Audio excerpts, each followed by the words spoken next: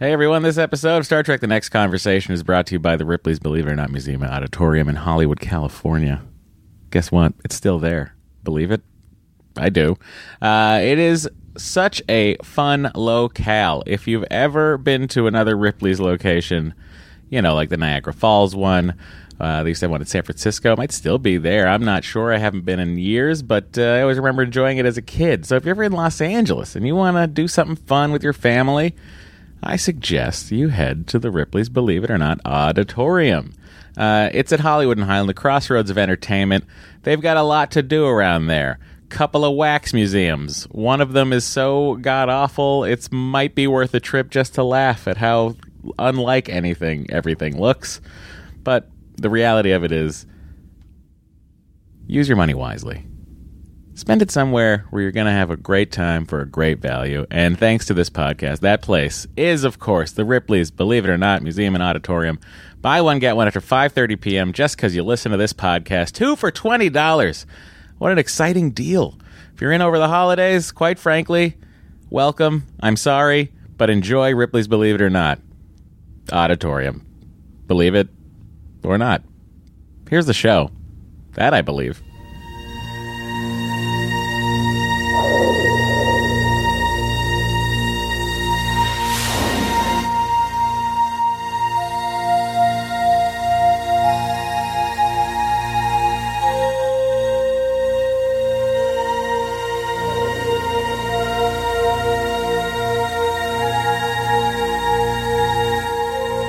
Podcast, The Final Frontier.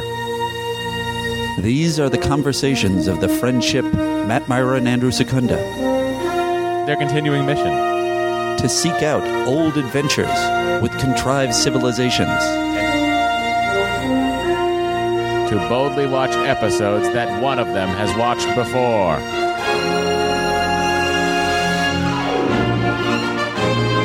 What are you going to do? Hey everyone, welcome to Star Trek The Next Conversation, the galaxy's #1 podcast in the Alpha Quadrant for podcasting about Star Trek The Next Generation. That is also hosted by Matt Myra and Andy Secunda. I'm Matt. I'm Andy. There we go. That's you can't fault me for Very that. That's concise. all factual. Oh yeah. I'm not even like saying I don't know what's happening in the Delta Quadrant. We might be hosting a podcast over there that might be #1. You mean duplicates of us? Yeah, probably some sort of rift. Would the Mirror Universe version of this podcast be super organized and have a lot of brevity? Be personality-less. Am I right, guys? We'd hate food. We'd hate food. We'd be very pleasant and Let's be polite honest. to Let's each be other. honest. The Mirror Universe version of this podcast already exists. It's called Mission Log. It's efficient. It's efficient, professional. Everybody's nice. And seemingly both guys don't have a problem with cake. Yep. Anyway. I just came from Smorgasburg. Yep, Andy did. I had 3 giant mozzarella sticks from Big Ma's.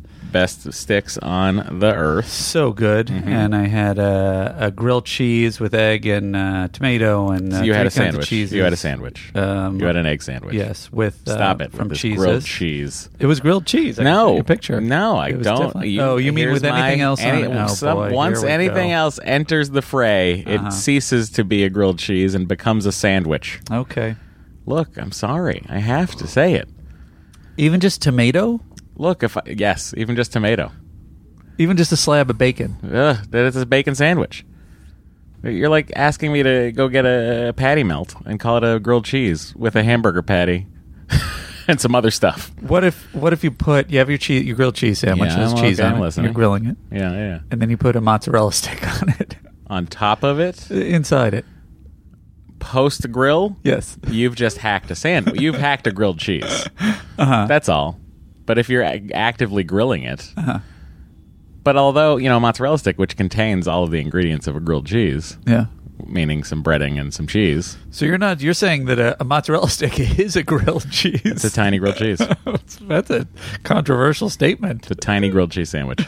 Anyway, Matt, How would you rate your experience over there? very good. That's great. I'm glad that you got to experience it on a lovely Sunday morning. I also had a strawberry horchata that was delightful. It was kind of like a strawberry in Nestle's Quick. Oh, wow. My buddy Zach runs that place, the Smorgasburg. The whole place? Yeah. Is there anything that we can turn to our advantage from that connection? Good times. Sometimes some free foods. So did he start it in Brooklyn, or he just runs the one out here? He started the one out here. Zach started Midtown Lunch. I don't know if you remember that website. Sounds familiar. Yeah, Midtown Lunch. It was like, what do I eat in Midtown? Zach was the guy. He's out here now. That's like people hooking up at lunchtime. Oh. It's like, I'm in Midtown. I want a great sandwich. Who's got the best sandwich? Oh, I can't believe I didn't know about that. Yeah. Midtown is a tough area. Exactly. Yeah. And it expanded to include many of the boroughs. And then he moved out here, and there's a Midtown Lunch LA. Oh, my gosh. I got to look it up. Check it out. That's a free plug for Zach. Go get it. Zach also has a podcast called Food is the New Rock, which I've been on. Oh, I got to check it out. I was once on an episode with Michelle Branch. That was a good time. Interesting. Matt, Yeah. do you have them watch this episode, Clues, of Star Trek The Next Generation? This episode and I are very weird with each other. Uh-huh. So, yeah, go ahead. Interesting. That's very cryptic. Mm-hmm. Well, then, do you want to hop right into the Admiral's It's one of Club? these things, Andy, where I'm just like, every time I watch this episode, I can't tell if I hate it or love it. Yeah. It's like I feel two extreme emotions all the time when I watch this episode. And I think I get that. I have not landed on which one it is. I actually think I get that, because I think that there's so many points in this episode where I was like, this episode is amazing, and then I'll hit something and I'll be like, maybe this is dumb. Right? This is like every emotion I can hit as a Star Trek fan. I wonder if they split scenes. I experience in this very episode. Sometimes if you're late and you're behind schedule, you'll gang write an episode, and then you'll split scenes, and different writers will take different scenes. I don't think they would ever have done that. Maybe they would have done that. You think they would have done that? Oh, I'm sure we read some episode trivia descriptions about it being things being gang written. Oh, right. So Yeah. Look, when you're behind the 8 ball, you got to fucking get there, buddy. yeah, it's true. Time waits for no man. Especially not me. Well, certainly not us. No. We are but cogs in a machine That's right. that runs with or without us. On deck 39, is it? I always assumed, let's go to 39. Let's be on the 39. Let's be on deck 42. Let's be the tiny little deck at the bottom of the ship. The answer to the universe? Is that where it is? I think the 42 in Hitchhiker's Guide is the answer to the universe, if I'm not mistaken. Whoa. I think the word deck 39 came from his Riker, and some episode refers to the two idiots on deck 39 or the two guys on deck 39. Yeah, that's us. That being said, but it's going to be a good ride. We're going to get there. I look forward to discussing this episode with Andy. That's me. We're in this like weird zone of episodes, Andy, where these are episodes I've probably seen the most of any Star Trek episodes. Oh, really? And I don't know why. I don't know if it's because of whatever disc they were on in the DVDs. Just too lazy to switch it. Yeah, or if it's because then we have First Contact coming up, and then after that is Galaxy's Child, which is probably my second most watched ever episode of Star Trek. Galaxy's Child. It's coming around the bend, buddy. I don't think that one has been bandied about in the disc. There are certain, like Sub Rosa. There's certain names of episodes that keep coming up that are like, Sub Rosa is terrible. Well, right, and so it's like they're attached to something. Oh, Galaxy's Child. But what I find interesting about this is these are kind of things that I've experienced alone. Uh-huh. I never really got to talk to anyone about these episodes. Oh, because as I left. Here's where I'm at in my home life, everybody. Dory and I are talking about names for the child. Okay. She throws out Alexander. I go, no. I don't want to do Alexander. Why? It's Worf's son. She's like, who's Worf? And I'm like, who's Worf? And I go, how did I marry you? Who's Worf? And I'm like, well, look, Worf is. I understand who's Barclay. I go. Worf is Michael Dorn. She goes, what? I'm like, Klingon, and she's still not processing. And I go, guy that's always standing behind Picard and Riker. She goes, "Oh yeah." And then I walk out the door. That's where I'm at in life, guys. So I feel like she was willfully refuting knowledge of that. There's no way you could not know who Worf was. I think in the moment she genuinely didn't know who Worf was. Wow. But that being said, she really shuts it out then. She shuts out the information. Oh, I mean, I don't know that I've ever even tried to watch Star Trek with her in the room. Because eventually I got on board with Downton Abbey, but my ex used to watch Downton Abbey and PBS stuff obsessively, and just even being in the room, I would know. Yeah, you'd at least process. Like, I've processed a lot of what's happening on The Good Place. Yeah, never seen an episode, but Dory watches it, so I absorb it. Circling back, just through osmosis. I mean, come on. I'm surprised you're not. Worf is? You don't get sucked into. Andy, will you marry me? That would not last long. That. No, I think it would, because we'd have an understanding and an open relationship. Oh, all right, that sounds okay.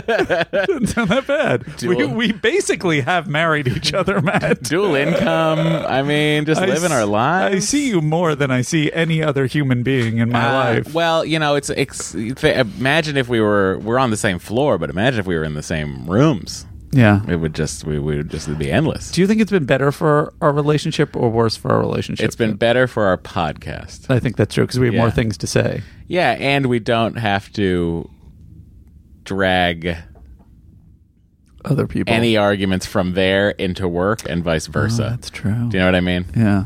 Which we would do. I feel like we did it a few times last year. Yeah. The podcast almost ended one day because of some argument we were having. I have no memory of what it was. But guys, it won't end. Oh, sorry. I don't mean to freak everybody out. No, it's not gonna end. This was my point. You know why I know it's not gonna end? Because secretly, Andy and I both want it to.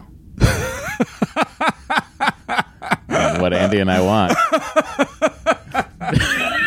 That's so true. Good times. I was going to say that I was thinking just yesterday that it's the biggest commitment for an intense relationship and working situation I have ever made, just casually not thinking about anything. Oh, we both really jumped headlong into this. Not like, oh yeah, sure, let's do that. Processing exactly what it would entail. The amount of hours it would take. Let's spend 40 hours a month on that for the rest of our lives. Yeah. The end. But anyway, that being said, can you believe it, guys? I'm still excited to talk to Andy about these episodes. Especially this one. Yeah. Do you want to hop into the Admirals Club, buddy? I'd like to. Andy, that was, I was in New York once. This is that picture right there. You see that picture of the Hudson frozen? Yes. That was the week it was negative 18. When was it? It was the Arctic freeze, probably like 2 years ago. The Arctic, you remember the Arctic chill that came in and the polar vortex? Yeah, vaguely. Yeah. Oh, that was a rough time to be in New York. I wonder if I'd visited then. Well, I wish you had, buddy. You should have looked me up. Yeah. Oh, we're not jumping into the episode. We're jumping into the Admirals Club. Good God. I'm so bad at this. Anyway, here we go.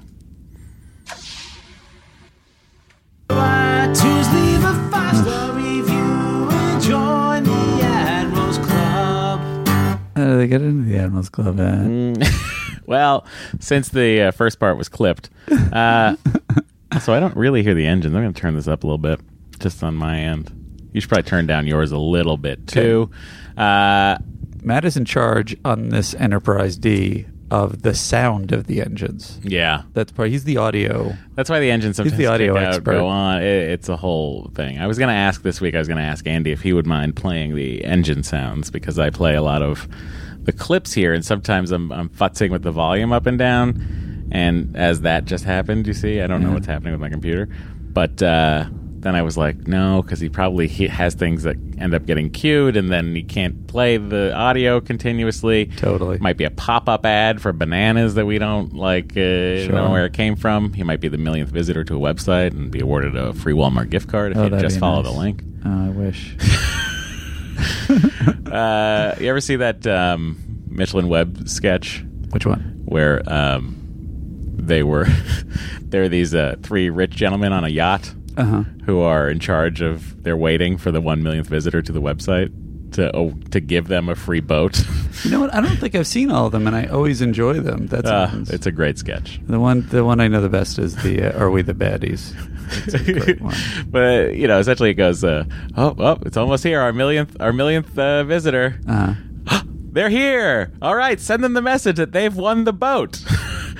Well, something happened. They've closed the message. Well, let's try it again. Like it's that kind of a thing. Anyway, you leave a 5-star review on Apple Podcasts, and you're welcome into the Admirals Club. I'd be curious, since Mitchell and Webb has come up, what people's take is on it. Feel free to write in, because I was thinking about it recently. Who has a negative take on Mitchell and Webb? Well, here's the thing.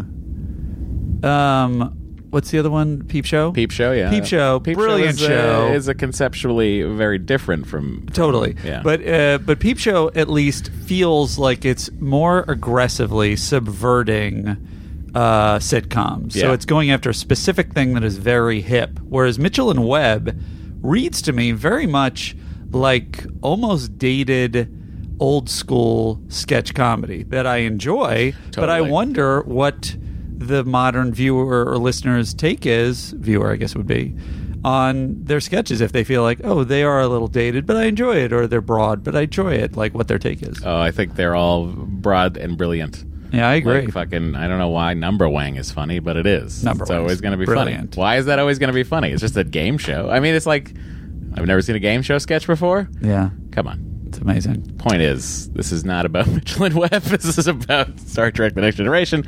What are our Admirals? Hey, maybe we should do Mitchell and Webb something for the. I don't know that would be that interesting to hear two comedy writers critique a sketch comedy show. Yeah, I guess it'd be mostly us. Yeah, that was funny too. I would hate us more than I already do. But I do feel like the thing that is I meant to talk to you about this before, but I feel like the vibe I'm getting from Patreon. Yeah. Is first of all Inside Baseball. Here we go. 80%. I'm pretty sure, almost 80%. In the Marveling voted for Marveling. Almost 80% of the Marvelers voted for Marveling. 80% of the President Circle voted for Marveling. And did the 20% feel trapped? They may have. They feel trapped by the. They may have. There's votes for the other stuff. What's got the second most 78%. Episode of Family, the TNG themed episode of Family Guy, which also gets a lot of votes in the. Well, that one we should maybe think about just kicking them. As a thank you. Well, this is the thing that I was going to. Well, that's another thing we could do. Here's what I was going to suggest. Because there was a lot of aggressive reaction to. We thought we were doing a big service to people. But throwing up Discovery, it's a Star Trek show. We didn't. And then everybody. Andy did. I did. Honestly, I did. And then there were some detractors. It's still 44% for Discovery by a landslide. They've sure. won. If you're a patron, this interests you. If you're not, sign up. Then it'll interest you. For the lieutenant's level, the Orville still got 29%. Here's my thought. Here's the problem with switching it up like that into Discovery for these people who are like me. Yes, they're nerds. They want to be completionists. I think that's true. You don't want to swim upstream when we've been heading downstream very nicely. But I also think we've hit the part of the Star Trek watching public that was down on Discovery. So I think that's like they're like, no, I don't want to think about Discovery. I want to think about TNG. That's true. I see that totally. I get that. But still majority wanted Discovery in the President Circle. But my point is this: I feel like the thing to do is keep marveling. I'm proposing this. Keep marveling because we enjoy it, and most of them seem to enjoy it. Andy, are you proposing to me? Because I already asked. We're already basically common law man and wife, and I'm the son. You can be whoever you want. Okay, fine. And then for the lieutenants, I think we should just keep it rotating. So we'll drop the winner from each month, so it's not repeated. Oh, drop the winner from each month. Yes, that's interesting. And then we'll add a new one, and we'll cycle through. And that then means we're just going to have to come up with new things every month. That is why we avoided it. But that's why I'm saying let's keep marveling, so we don't have to think about that one. Anyway, I'm proposing it. Maybe we'll hear from you guys. I'll hear from Matt, and I have this beautiful dilithium crystal themed ring. I will cherish it forever. All right. We've wasted so much time. Let's just get to and this. that is part of the joy. From Wally. Oh, shit. I meant to start this. Andy, in your head, add 17 minutes to that. Okay. What is that for? It's just a clock, so we have it to know how long we're going. All right. I got to get a prescription before the pharmacy closes at 6. I'm out. All right. And I need it for tomorrow. I don't think we should have a problem, even though we've... You never know. Really, this has been you never super know. We're really verbose. slogging into this. We really are. Stop having a good time talking to each other and get to the emails. That is the other advantage of not seeing each other at work. We actually are excited to see each other. Mm-hmm. So much to catch up on. Wally Two-Tone says, 5 stars to the right and straight on till morning. Respectful, insightful, and on topic are all things that wouldn't be... No, not us. Have been, I guess, considered more important... Wait. That wouldn't have been considered important. I'm not leaving words out. I think this gentleman did. By Matt and Andy, but we still love them anyway. I was taken to task last week. Way to take down Two-Tone. Look, I was taken to task last week and nerd bullied in a podcast way by Matt reading aggressively. Wait, wasn't your voice gone last week? No, I was just having a meltdown. Oh, that's what it was. Your brain was broken. That's true. That's okay. It wasn't functioning perfectly like it is now. Anyway, respectful, insightful, and on topic are all things that wouldn't have been considered important by Matt and Andy, but we still love them anyway. Matt's wealth of knowledge on the subject and Andy's ability to ask all the wrong questions make for wonderful weekly adventures that bring the people together to cheer for 2 unlikely heroes. Thanks for all the free funny. Thank you, Wally Two-Tone.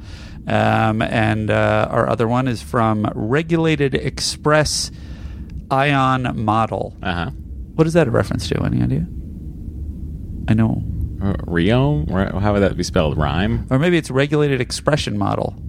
I don't know. It's okay. Anyway. It's okay. We don't have to decipher everybody's screen name. This individual just says, the best. Despite being my favorite podcasters, you still owe me an apology for the 5 days I had Britney Spears stuck in my head. Yeah. Our apologies, our friend. Regulated Expression Model. And with that, we can head into the presidency. Oh, this is exciting. Let's just zoom for the interest of expediency. I'll just head right into that door. Okay.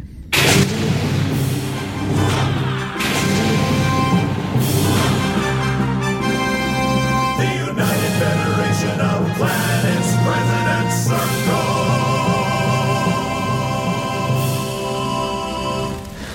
All right, there's the inexplicable rain. The Hollow DJ is really setting it up for us this week. It just sounds like just the most peaceful place to be. It is very Circle. nice. Well, what do our presidents have to say right now? Do we have any award winners? Do we have any Christopher Pike Medal of Valor recipients today, Andy? You know, we do. We got 3 of them. Our first one is Lieutenant Andrew Gibson, whose question is, I'm curious, how profitable is it? I don't know if you had the answer to this, Matt. For TNG cast members to do conventions. I'm assuming they're well paid because they would draw in fans. Do you guys have a ballpark idea? Again, the sound of my computer. I mean, the Hollow DJ has turned up this rain. Could you plug that into your iPhone? No, because the iPhone doesn't have a thing anymore. Okay. I do know how it's profitable. Yes. It depends on who you are. You know, say like a Patrick Stewart shows up to a convention or William Shatner, it's going to be very profitable for them. Yeah. Not as profitable for let's say an Elizabeth Dennehy. Well, he's got to slam Elizabeth Dennehy. No. I was just thinking of two like a guest star. Sure. But is profitable. Well, I would pay well for Elizabeth Dennehy. Who wouldn't? Lieutenant Shelby. Look, I'd marry her. But would you? I just wouldn't have her on my bridge. That'd be a lot of arguments. She'd be constantly overruling your she'd decisions. be going around me all the time. But you know what? A marriage is equal, so there is no overruling. I guess that's true. You'd know that, Andy, if you would just be my husband. We'll see. Anyway, yes, it's very profitable. I know people like Shatner, for instance. I've heard tell of Shatner easily clearing over the 5-figure mark. So, but how many multiples like of that? Like below 5-figure? You don't know. I'm sure if it's like a big convention and he's got a lot happening. Yeah. A lot happening. Yeah. I bet he could inch it up to the 6. Yeah. All right. That seems pretty good for a weekend. Because he's Shatner. For a whole weekend. It's Captain Kirk. Or just for a day. No, weekend. I think it's That's pretty nice. Stephen Price writes, Matt, favorite section or component of the Enterprise 1701D? Could be a deck, could be a single room like 10 Forward, could be a single piece of technology like turbo lifts, whatever. For me, it's got to be Jefferies tubes. I was just going to say that. Oh, interesting. I've always found the idea that they're small quarters connecting all parts of the ship fascinating, and I like seeing episodes where they're utilized. Then you, my friend, are going to have a great time with Galaxy's Child. Me and you are going to enjoy Galaxy's Child. There's some Jeffrey tube action. Are there people escaping? I bet there are people escaping. No, I think they're just actually using them for their intended functions. Really? Yeah. That is interesting. But yeah, I love a Jefferies tube, and that was going to be my answer, but since you took that answer, I think that I'm going to have to make my favorite area on board the Enterprise D is probably...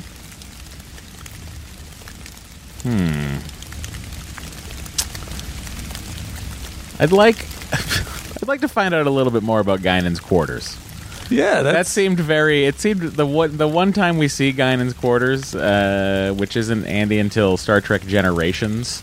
Interesting. It just seems like a really cool place to chill, light a candle, and have a good night. Is it just real like yoga den kind of deal? Yeah. For me, it'd probably be a replicator. It should come as no surprise to anyone. And then Lieutenant Linnea Thunsell. Oh, hi. She's a big egghead, too. She says, hi. Sorry I have nothing really to contribute, but I really want to win the Christopher Pike Medal of Valor. Well, you have won it. Way to go, Linnea Thunsell. Good job. And with that, we are done with the... Well, all right. Let's head on back President out. Circle. Head out of here. Let me just open this giant cargo bay door. Okay.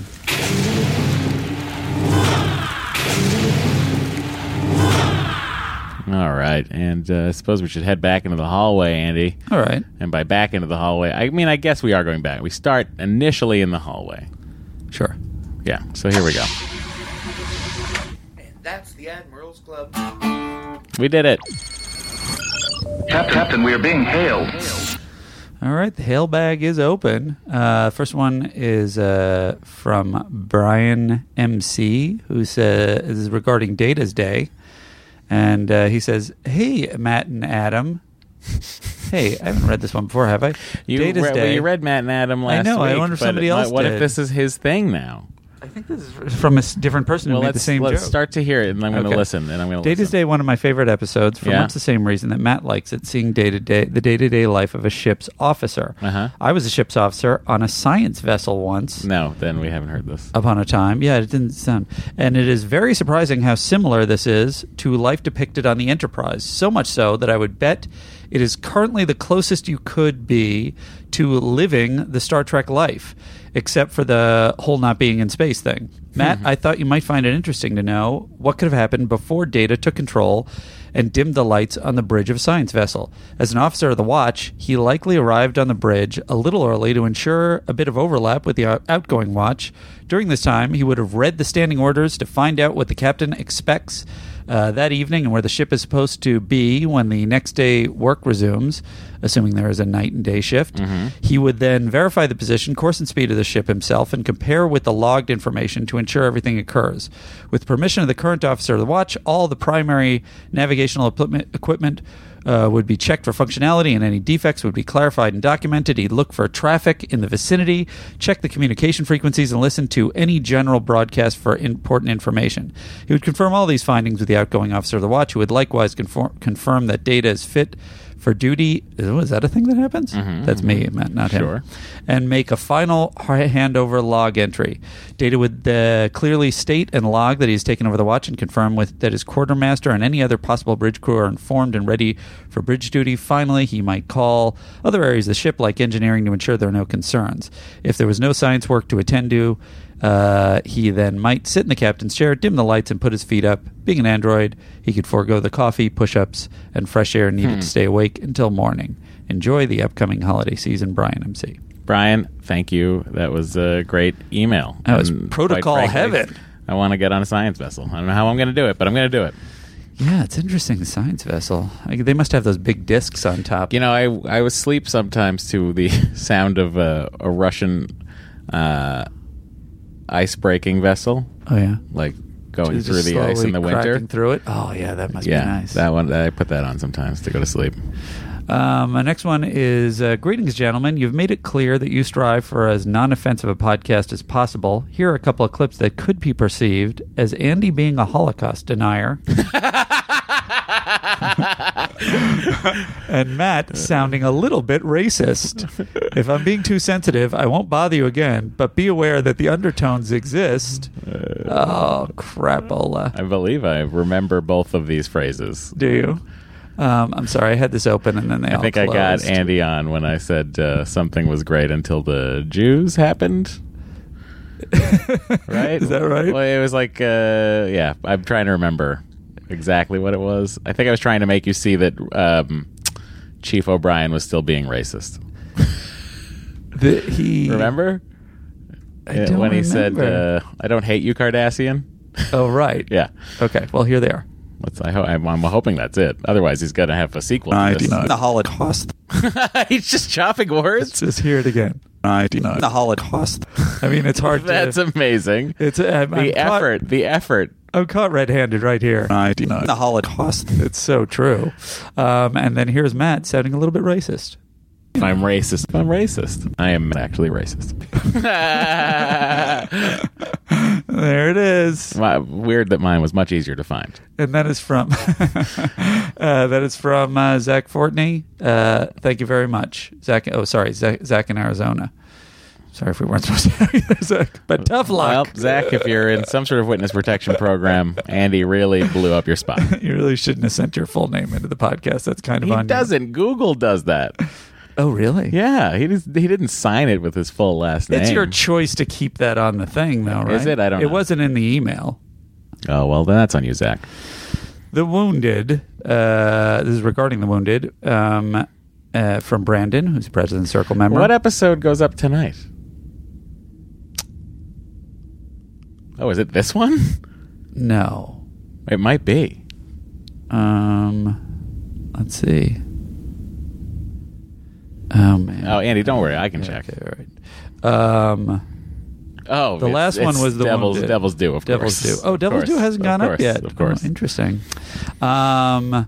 Okay, so guys, this episode could have been much better if they'd taken on more of the Phoenix's crew and how Walker manipulated them into fighting the Cardassians. It becomes a much better episode, but it's as though he is the lone person on that science ship. It's very true. I agree with that statement. I agree with it too, and that's why. But it's like, how many people can you service, though? You know what I mean?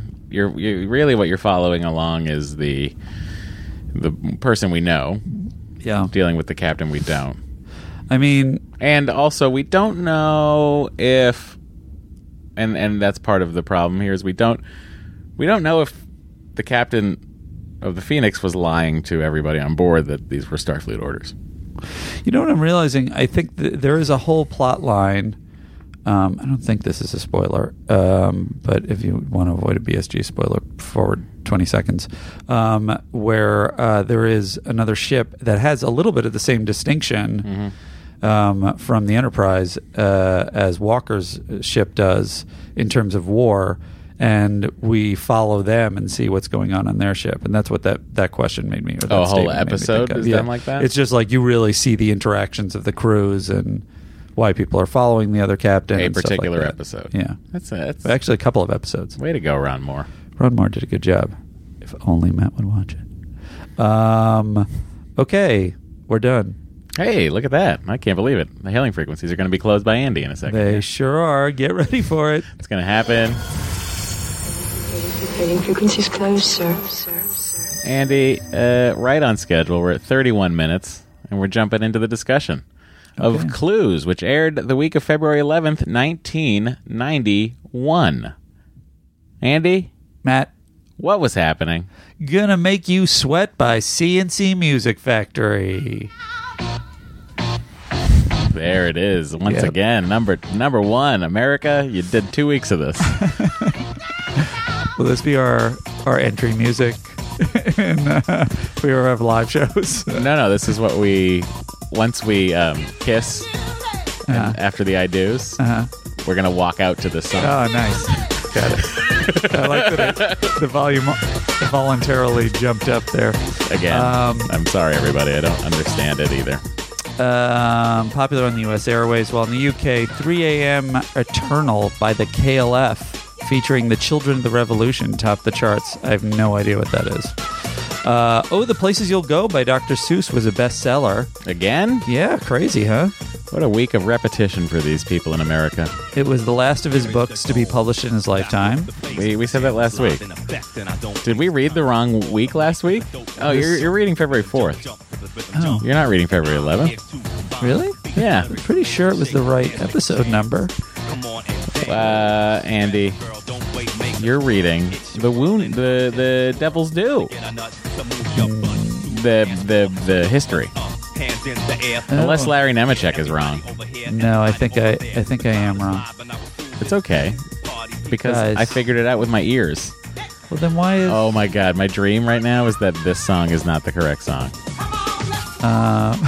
We made them listen to this for no reason. Yep. All right, let me look up from Matthew Kirk. This is not on him. This Matthew is my Kirk, fault. of course, is his ship's historian. He likes to go back into the 20th century archives on board the Enterprise and tell us what was happening on various dates. Of course, I think we all remember February 11th for a different reason. Why? I don't know. Clues. Yeah. I'm having trouble finding this. It's okay. I'm just going to talk you through it. All you have to do. I've really been off my... I mean, I've been off even my bad game. Even the low standard I've set, I've somehow hit lower. So it's like watching the Jets play football. Whoa. And they're expected to lose, but not only do they lose, they set a franchise record for losing. Is that what happened? I'm just asking if this is what it's like when you're off your game. Yeah, I mean, I don't know that I would, even as a Jets fan, I don't know that I would say that my performance on par is different than the Jets. I don't know what to do. So hey, scroll up. You have the Devil's Due one up there. I know, but I'm looking at Matt Kirk. Go click on that one. Hang on a second. This day, because if we read that one, do this one. We'll just read the next one. Date is day, Devil's Due. But I mean, he changed the name of the thing to Stay in Trek, so it should come up with the Stay in Trek. Well, guys, I suppose we all will never know what happened. This could be cut out. Oh, it could be, but it won't be. I know. I don't know if I have it. I think there was some... Somewhat. I think there was some kerfuffle with dates at some point, and I don't know if that had... Well, okay, guys. Let me tell you about February 11th, 1991. It was a Monday. Hello, Aquariuses, who were born out there. And also some interesting fun stuff. The president was George H.W. Bush. Famous people born this day include Christopher Drew and Shayna Shake. Guess what, Andy? Number one was Gonna Make You Sweat by CNC Music Factory. 3 a.m. Eternal still holding strong. Hang on. Is it the same? It's not the same, but we need to get more music happening. Oh. Because all the information is the same thus far. Oh, well, let's see what's different. Trouble in Mind, directed by Alan Rudolph, was one of the most viewed movies released in 1991, while The New Russians by Hedrick Smith was one of the best-selling books. On TV, people were watching Eggshells. If you like playing video games, you were probably playing ABC Wide World of Sports Boxing and Banishing Racer. There you go. Don't remember either of those things. So I like sports, but I didn't play those. This is the extent that Matt will go to avoid cutting something out. Yeah, just finding my own information elsewhere and just, just making it smooth over. Is editing that difficult? 37. It just adds it just adds the time. It just adds that much more time to the night for me. Gotcha. Well, my apologies. In fairness, this is going up next week. Maybe it was cut out. Who knows? My apologies to Matt Kirk if you sent it to me and it's just not coming up in my inbox. I've searched in every way I know can. I know possible. I know can. And if you want to send yours in to thisdayintrek@gmail.com to Matt Kirk, your thoughts in advance on the episode's week, that point in history, feel free. Maybe you have a fact that Matthew hasn't quite collected. So clues, Stardate 44502.7. This is directed by Les Landau, classic, not a classic Trek director, a perennial TNG director. Bruce D. Arthurs and Joe Menosky did the teleplay, and this was a story by Bruce D. Arthurs. As the Enterprise is on its way to investigate a mysterious planet, a wormhole suddenly appears in the ship's path, knocking the crew unconscious. As they begin to come to, Data, who was immune to the wormhole's effects, tells them only 30 seconds has passed. Soon, evidence mounts that the crew was out for much longer, an entire day, in fact. A twinge of pain in Worf's wrist reveals a recent fracture. A botany experiment records a full 24 hours growth, and the ship's chronometer has been tampered with. A check with Data's system shows nothing wrong, but analysis of the probe he sent shows it was rigged to send back false information. Picard finally orders the crew to proceed to the mystery planet over Data's objections. The android refuses to say why, but what he does tell Picard that the captain himself ordered him to lie. Suddenly, a being called a Paxton inhabits Troy's body. Data then explains the truth. The horribly isolationist Paxton stun intruders and send their ships on their way. But Data's presence foiled their plan. The Enterprise did go to the planet, but the Paxtons demanded the starship be destroyed. Picard, though, won agreement to a short-term memory wipe for the whole crew, with Data ordered to keep it a secret. During the second visit, Picard assures the Paxtons that the bugs of the plan have been worked out so that their existence will remain a secret. There you have it. Yeah. I guess that's a pretty good summation of what was happening over here.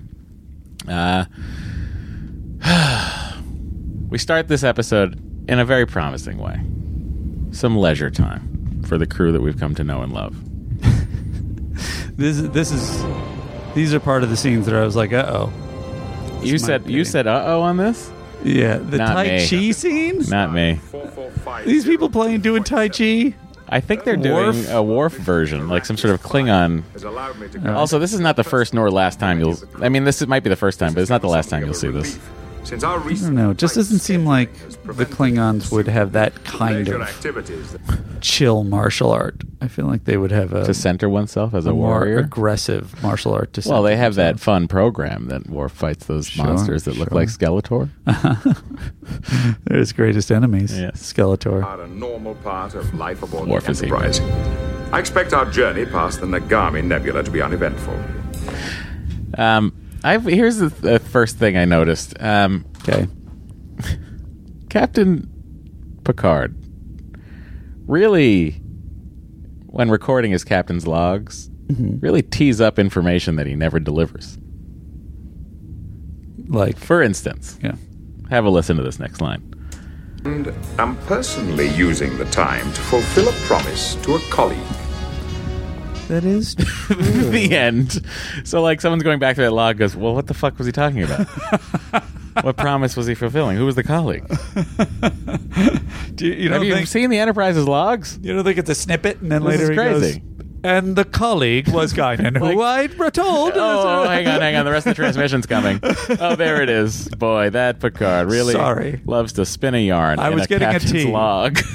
There are a lot of ellipses here. I, on the other hand, fulfilling a promise. Does that happen in the previous episode? Does he say, I'll take you sometime?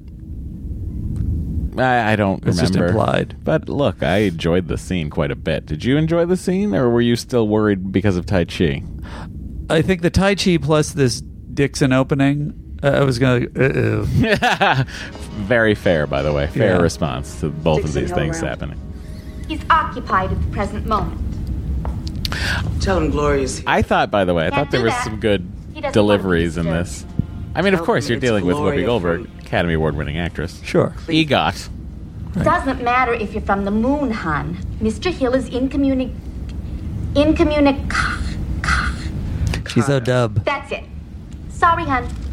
That's how she's written, by whoever wrote the Dixon Hill pulp novels.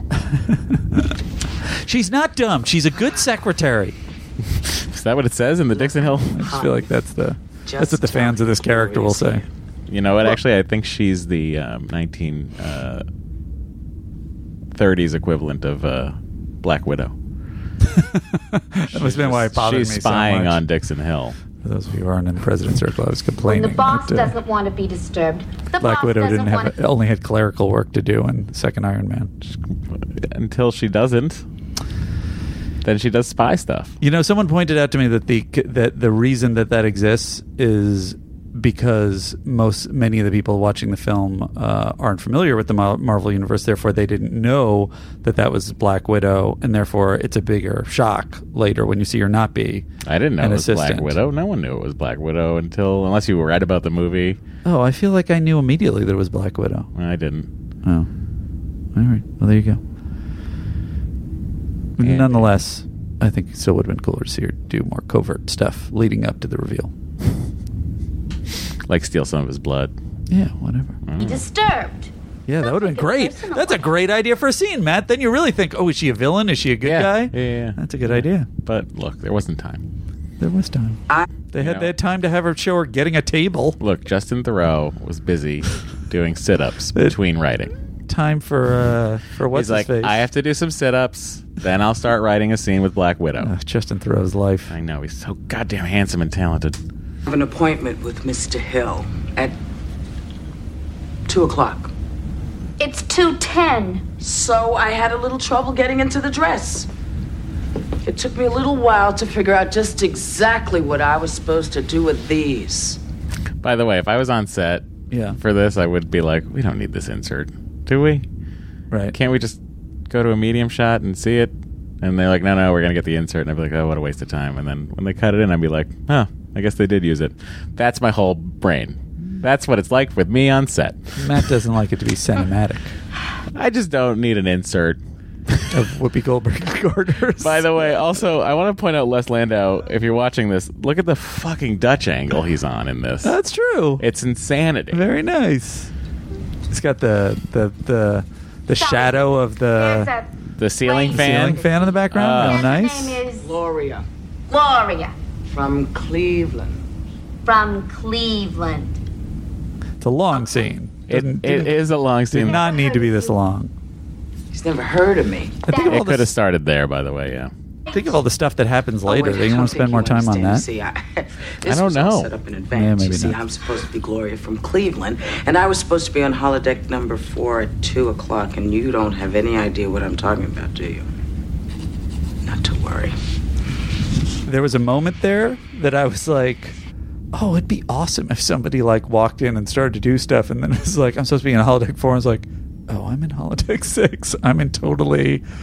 somebody else has a 1940s thing running, and I'm in totally... Someone else is running a Dixon Hill program. That would have been great. Hey, you can't go in there. Get inside. Close the door. By the way, do you imagine, when you're watching this, do you imagine that the music is coming in on the holodeck speakers? Oh, yeah, good question. I think so. It'd be nice if it was. I'd like to think that it is. Would you want that in your holodeck experience? Yes, I would. Because there's no other reason for this to be. Who's the doll? She's, the doll's my cousin. It says with gangster accent on the screen. Gloria from Cleveland. I'm sorry about this, Gloria. I didn't actually mean you to get involved. She knows nothing about this, Johnny. What does that mean? I like that move, too. The hands up. I like it, too. It's a good bit. Well played by comedian Whoopi Goldberg. Totally. And Shakespearean actor Patrick Stewart. So the guy gets shot, and then here's the thesis for this episode of Star Trek. By the way, do we ever start a fucking episode, a holodeck episode of Star Trek? Or rather, let me rephrase this. Holodeck episodes are separate. Do we ever start an episode of Star Trek that opens with the holodeck scene without the holodeck scene hammering the audience over the head with the theme of the episode? It does seem to be. Let's all eagle eye look for that throughout the rest of our watching experience. And this is what you do for fun? It's a mystery. Who is this man? Who killed him? Where's the money he was talking about? It's a mystery. Now we have to go search for clues. And that's fun. That's fun.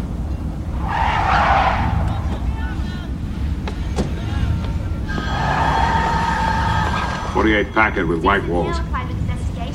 Damn it, I didn't get the license plate. Captain Picard? Do you like the Data patched himself in? That was great. It's a nice touch. It's all right, Madeline. I'll take it in here. It's like that he has to call through Madeline. Yes, what is it? Uh-oh. Captain, Lieutenant Commander Data here. Please excuse the unusual interruption, but under the circumstances, I thought that patching communications through the holodeck program would be less obtrusive. I appreciate your concern, Commander Data. What can I do for you? Long-range sensors detect a T-Tauri-type star within a pocket of the Nagame cloud. Well, there's nothing unusual about that. No, sir. However, the star's single planet falls within the M-class range. Do you think Data's just doing that because he's seen Riker do it so many times? He thinks that's what he should be doing? What do you mean? You know, a human would do that for comfort. Oh, with the way he's standing? Yeah, put a leg up like that. That is a really good point. He never does anything like that. But, you know, he's such an observant android that... That'd be a great scene of watch him, like, following Riker around and sitting down the way he sits like, down. If he was just on the other side, Riker was like... He was like, I'm going to do that. And, like, they'd look at each other. It'd be a nice glance. But also, like, if I was directing this, I'd be like, what are you doing? Yeah. It's totally weird. And you know what I bet it was? I bet, now that you bring up directing, I bet you that he was like, hey, can you lean into the shot somehow? Yeah. That's totally it. Because they need to frame up the guy that's... And you know what? Probably frequently there'll be a little bit of a rankling between writers and actors, because the actor will kind of go, I don't feel like I would do, like, as the character that he would do that. And the writers are usually like, can you just do this thing so we can get through this?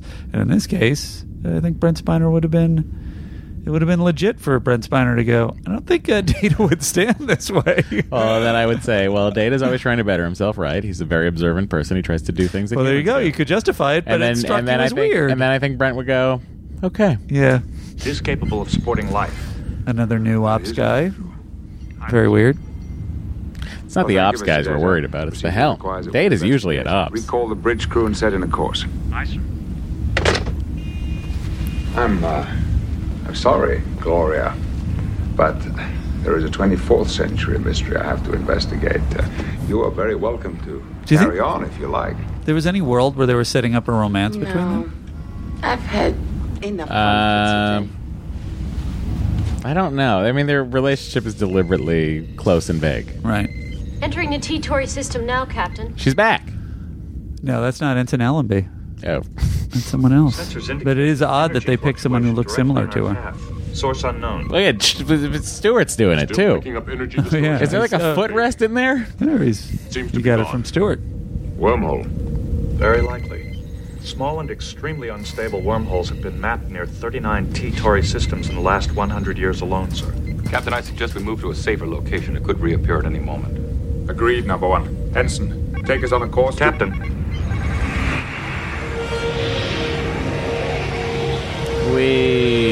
And then everyone's knocked out except Data. So then are you back on board the episode, Andy? Yes, totally. Oh, okay. Yeah, I thought that teaser end was amazing. Data. Careful, Captain. The stun effect from the wormhole was relatively severe. Apparently so. For how long were we unconscious? Approximately 30 seconds. I have scanned the entire ship and detected no life-threatening injuries among the crew. You were not affected? No, sir. My positronic system is immune to the effect. This is the third unstable wormhole I've passed through during my time with Starfleet. The first was aboard the USS Trieste. Thank you, Mr. Data. By the way, whenever I hear dialogue like that, my brain always flips to a Memory Alpha article. And it will just like... You talk about unstable wormholes. Like, there'll be an article on unstable wormholes, and it will say, Lieutenant Commander Data passed through 3 unstable wormholes in his time with Starfleet. The first being on board the USS Trieste. And you're like, oh, wow, it's a lot of information. But really, it's just lifting the line of dialogue out. Yeah, they organize it all and for going us, like, though. There's the article. The ensign is Pamela Winslow, now Pamela Winslow Kashani. Mm-hmm. And she doesn't have a secondus claim to fame. Seems like she was sort of gaining strength in her parts. She was in 3 episodes of Next Generation, this being the first, as Ensign McKnight. What a great name. I love when Andy speculates on actors' careers. And then she was in another thing in Steel Big Steel Little in 95, and then not again until 2008 in a short. And then she had a thing. She was Emma and Mrs. Weston, or Mrs. Weston and Emma in 2018, and she had a part in 2018 in a pilot called Melange, and that's it. All right. She seems to pick and choose when she wants to act. Yeah. I still am baffled by why they didn't, like, even with her, just like, all right, establish the character and keep her there. That's why they bring Ro in season 5. They're like, we got to figure something out for this spot. Oh, is that it? Oh. She's that position. I didn't remember her being the helm, but it makes sense. Weird. You can't wait for her, yet you can't remember what you did? I remember liking the character and the actress. I don't remember the specifics. I think I like this. I don't know why. I didn't remember the helm. The helm wasn't important to me until I started this stupid show. Almost a day's travel in 30 seconds. Sir, I cared about the story, Matt. The ship's That's true. With Starbase, which I also don't remember. Subspace signal to adjust for the time distortion. Wouldn't him aligning the clock with the Starbase add the day to the calendar? The missing day? Oh, yeah. This is always the confusing part about this for me. And I don't know how they cover it later. They do the thing, they talk about the chronometer. It's a little confusing. So later, does he say you've been asleep for 2 days? Like at the end? I don't remember. Like, how would they ever, like, if they jump forward a day and they erase a day, like you're saying, everybody else will know that a day hasn't passed. Well, as soon as someone on the Enterprise sends a subspace message home to wish someone a happy birthday, they'll go like, "You're a day late." You'd be like, "What?" Right. Yeah. Wormholes don't, or do wormholes rifts in time also, or just space? I don't know. Sorry, my wormhole. No, but I mean, if you're gonna, that's a good question. Is it a temporal rift too? Is that what they say? Let's proceed. Pay attention. I wonder if they can do both. Captain, this is Crusher in sickbay. Go ahead, Doctor. I'm getting scattered reports of minor injuries. What's happened? The Enterprise just jumped through a wormhole. Apparently, we were all unconscious for about 30 seconds. Is everybody all right there? There's little or no damage on the bridge, Doctor. Acknowledged. Crusher out. I thought that was sort of an interesting thing because sometimes she will call up and go, "Yes, I know what's going on," and in this case, she had no idea what was going on. Checked impulse engines and warp drive, sir. They appear to be unaffected. Shields and weapon systems are fully functional. Counselor, you all right? I think so. Yeah, a wormhole could also connect 2 different points in time as well. Well, there you go. It'll pass. So that should have been the explanation. Well, not too bad, all things considered. We're lucky we didn't end up halfway across the galaxy into the middle of next week. That was never actually a possibility. The wormhole's small size and relatively short period would make this a local phenomenon. There's still the anomalous M-class planet we were going to investigate. Do we go back? The unpredictability of the wormhole would make an investigation a hazardous one. A probe launched from our current position would be more advisable. Make it so.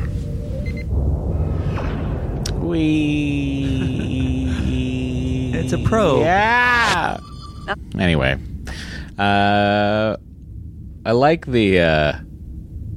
Seemingly, they cannot have a now a Chief O'Brien episode without mentioning what's going on at home. Yeah, they're all fascinating. Broken, Chief. But those ligaments around the elbow have been twisted pretty severely. What on earth were you doing when you fell? Hanging a plant for Keiko. It's part of a running project to give me a green thumb. How's it working? Everything I touch seems to turn brown and wither away. Alyssa, would you get me? So, never mind, I'll get it. Poor Alyssa. Well, look, Nurse Ogawa is ready to help, but I think for once, Crusher realized I'll just do it. Sure.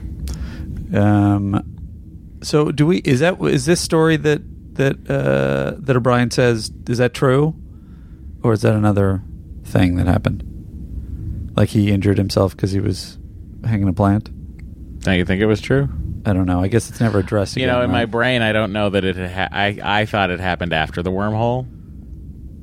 And it was just an excuse to get Crusher into that room to see the spores. Oh, that would be crazy. If that's the case, I assume this was another wormhole accident, like he passed out. No, he says he that was the last thing he remembered was hanging the plant. Oh, and then he fell. Yeah. So then I'm guessing Captain Picard said to everybody on the ship, everyone, remember what you were doing right before we passed through the wormhole the first time. And go back to that position. So right? Is that what happened? Yes, I have no idea. Don't go away. Ding-ding-ding-ding. This is why you tune into this Star Trek podcast. Okay,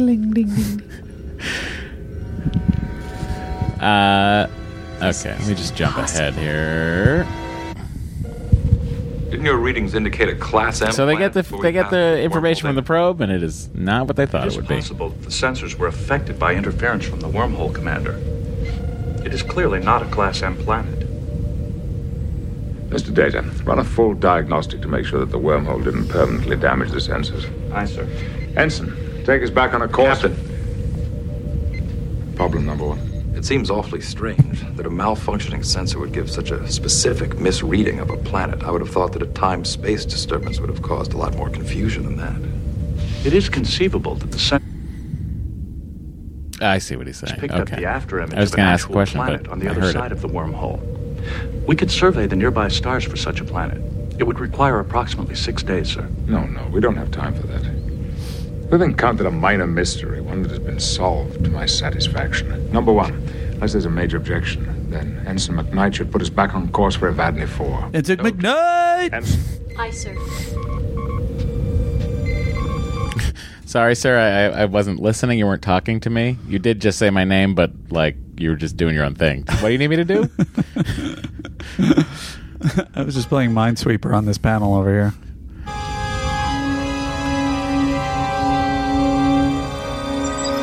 Come. This is ridiculous. Including Commander Data. Jean-Luc, I'm telling you, this is over 24 hours of growth. This is the other part of it, too. It's like you pass through a wormhole. Yeah. Your brain can't process that, correct. She's correct. She's right. But in my mind, I guess I would dismiss that as we just went through a wormhole that like something else knocked us happened. out. And is it crazy that these had accelerated growth through that wormhole? Not to me. Okay. Anyway, what's going on, Alyssa? Can you hand me that? Never mind. I'll get it. Well, I don't know. I can see what you're saying. That I would have thought. I guess where I agree with you is that easily could have been the direction of the writing. That could have been the direction of the story. That something happened to them in there that accelerated growth, and but that wasn't where the story wanted to go. So that being said, I think you can make the argument that it's like this is a day's worth of growth, so something else is going on. I don't know that she's even saying she knows what happened. She's just saying she knows. I guess my question is, what happened when the ship tried to talk to the fuck that. Sorry, everybody. When the ship tried to talk to the space station, Starbase, to get the time. Like, that's where I want to know. That I gotta listen closer to this ship's chronometer situation. Okay, because that's the sticking point for me. We've got a tempest in a test tube after all. Captain. Data. This scene is insane, by the way. Physicist Pell Underhill conjectured that a major disruption in time continuity could be compensated for by trillions of counter-reactions. That effect may have allowed Dr. Crusher's Moss to arrive at the other side of the wormhole with the unanticipated growth. Underhill was talking about energy. True. Nevertheless, it is possible that the phenomenon could occur in matter at higher levels. Worf is trying his best not to fall asleep during this. I don't mean Michael Dorn is. I'm talking about Worf, the character. Intriguing hypothesis. Well, perhaps we've got a tempest in a test tube after all. I don't like that they're immediately suspicious of Data. Oh, really? It's crazy to me. Because it's like, don't you want Data to be in on this mystery? but they feel like the things that he's theorizing. This is how I read this scene. This is what I liked about it. Everybody is like, well, we know Data knows better, and this is clearly not a good theory. And maybe we as laymen don't know how bad a theory it is, but them as experts do. And therefore, they're all immediately on the same page, like, something's up with Data. He would never think this. So that's why I like that this is a subtle way of getting him out of the room, so they could be like, what's going on? It's not subtle. Well, I think it's a little heavy-handed. Yeah, I think it is. He is an android. He's not going to pick up on all the social cues. Well, he does, I think. You think so? I promised Mr. Nelson that you would assist him with... Because he says, as you wish, which is not... He would say, yes, sir, otherwise. Yeah, maybe. He's like, oh, if you really want to fuck yourself by digging more into this, it's on you, as you wish. Yeah, I guess what he's true. saying. Sure. Sensor diagnostic. You'll find him hard at work on deck 36. As you wish, Captain.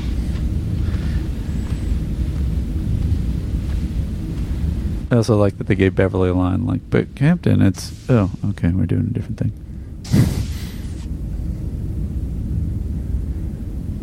You believe him? I want a frank answer, Commander.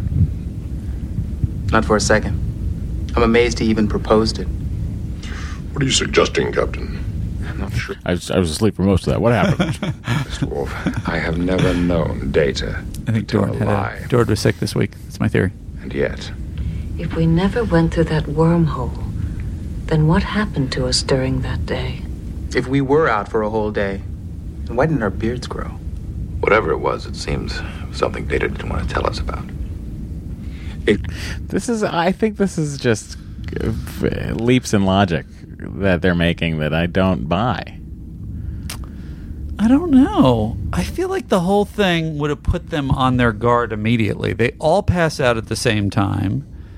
The things aren't adding up, and Data's acting weird. I think Data's acting it's weird. the kind of forward-thinking and subtle picking up on stuff that we always want to be happening when there's something weird going on that the characters don't seem to be picking up on. I guess so that's why I liked it. I just inherently want Data to be infallible. Well, technically he is infallible. He's following the captain's orders. Whoever caused this situation also affected Data. And it could be that he's telling the truth.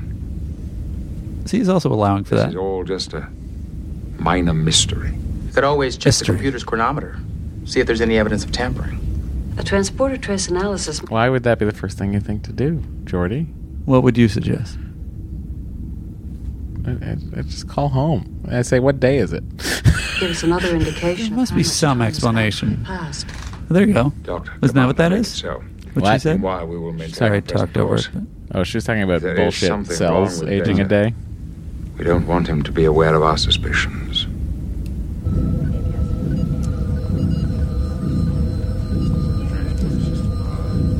Okay, buddy. How goes the battle? Long-range and infrared sensors apparently suffered no ill effects as a result of the wormhole. We are presently checking neutrino and heavy particle detectors. Great. I'll take over now, Data. Captain wants you back on the bridge. See you later in 10 forward.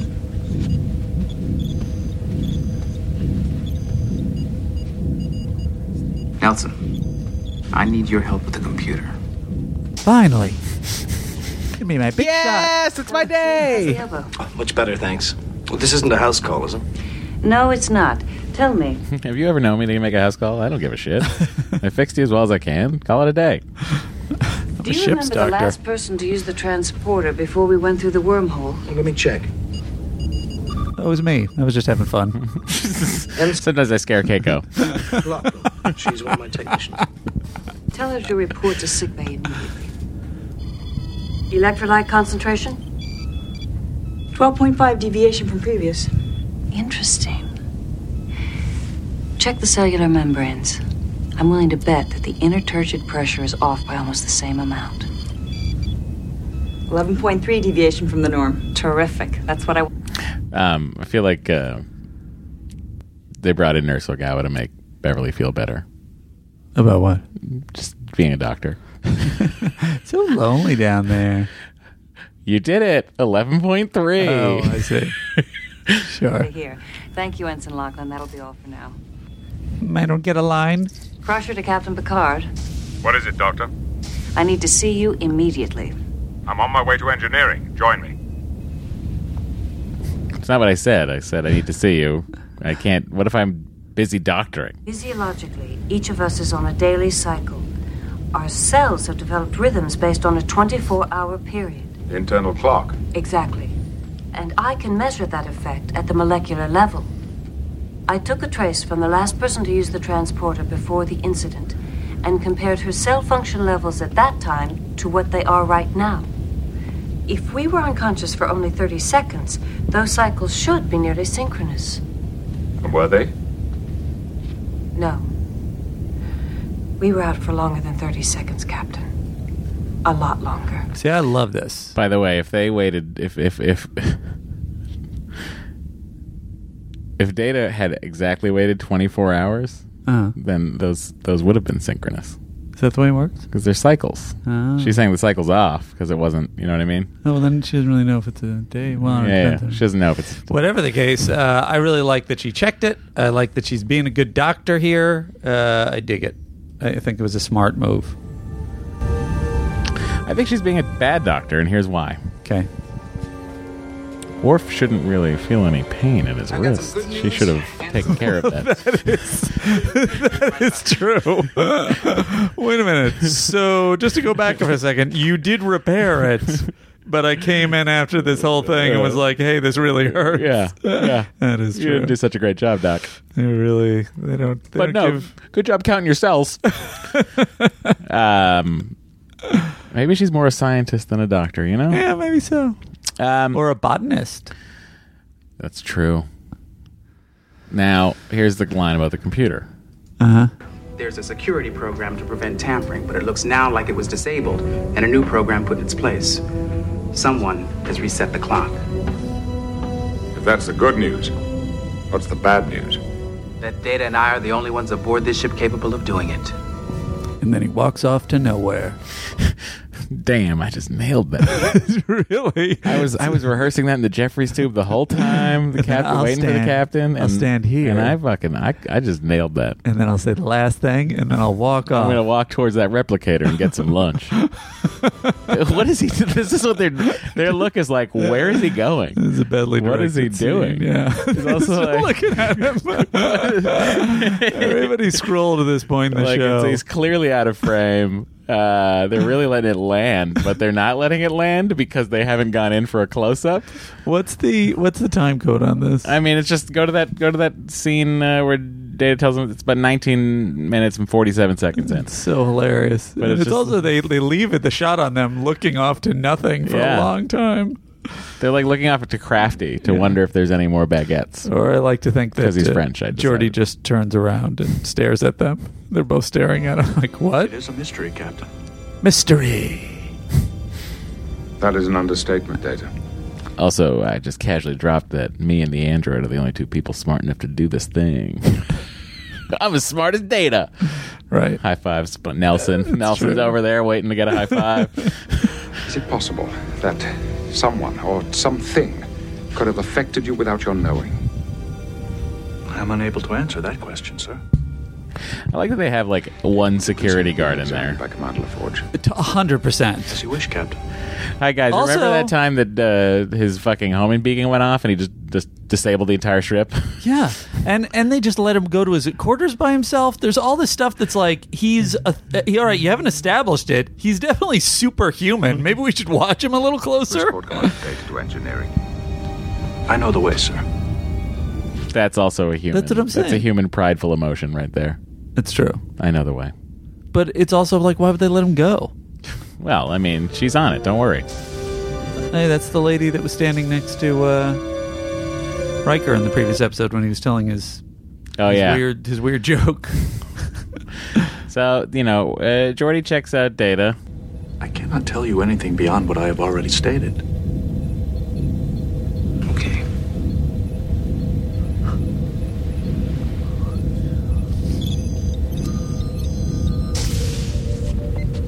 Excuse us, Counselor? Like, why? Yeah. Why can't he tell? Yeah. I can't trust you, Deanna. Hey, look, I want to let Deanna know that I'm not great at checking data. He seems fine. Captain, I finished examining data. I love Dorn really wristing it up the whole time in the background, like the entire episode. He's just establish it. Nothing's wrong with the technology that I can see. He's in perfect condition. I was almost hoping that you'd find a problem. Well, he still could be malfunctioning beyond my ability to detect it. This entire mystery started when our sensors detected that planet. First it was Class M, now it isn't. Our sensors? That was a hard travel for the boom. And that's why the sound kind of went weird. Like, it had to follow them up, back around the set, come back around. Because I was like, wow, it sounds really quiet right here. And, yeah, I just... Might have just been labs, right? Lavalier mics, F1. I don't know. I don't see any packs or anything else. Malfunction, but our probe clearly established the planet could not support life. Data launched that probe. If he rigged it, could you prove it? I can't wait to throw him in jail. Like, he's so excited about it. Finally, I'll take that android bastard down. What happened to us during that mission? He's had this mission ever since Measure of a Man, when he failed at prosecuting Data as not human. He's like, I'm going to find a way. One of these days, I'm taking Data down. Do you think? Surely there must be some. Do you think this is where they got the idea for Hangover? Think of what we were doing just before we blacked out. Reenact it if you have, Guzzler. Deanna, are you all right? Worf's holding her with his bad hand. Yes. Yes, I'm fine. What happened? I suddenly became dizzy. I think I'd better go to my quarters. Perhaps a sickbay would be a better idea. No, really. I'm all right. You see the counselor to her quarters. So, she has this weird episode. They're in the midst of this mystery. She so immediately denies going to sickbay. I'd be like, Worf, take Counselor Troi to sickbay. Uh-huh. Seems fishy. That's all I'm saying. Who are you saying is faking it?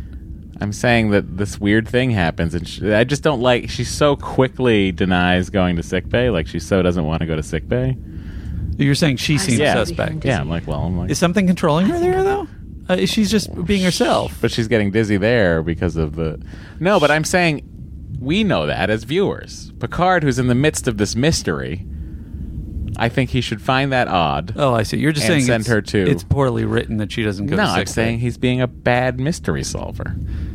But this is my question. Is he? You're saying he's being a bad mystery solver because she is being controlled by the thing, or that something else more is going on with her? I'm saying that regardless, let's say we don't know what's happening. Yeah. I'm just Captain Picard. I'm in the middle of this thing. You're saying something is she gets dizzy at the back of the horseshoe. Yeah. I then say, perhaps you should go to sickbay. She so quickly dismisses the idea of going to sickbay. I would say, go to sickbay, then to your quarters. Uh-huh. Just to make sure. Checked out. And then, maybe Crusher, while she's in there, figures out that she had been taken over at some point by an alien because of her cell membranes being funky. Yeah, fair. My quarters. Perhaps a sickbay would be a better idea. No, really. I'm all right. You see the counselor to her quarters. Aye, sir. And by quarters, I mean sickbay, please.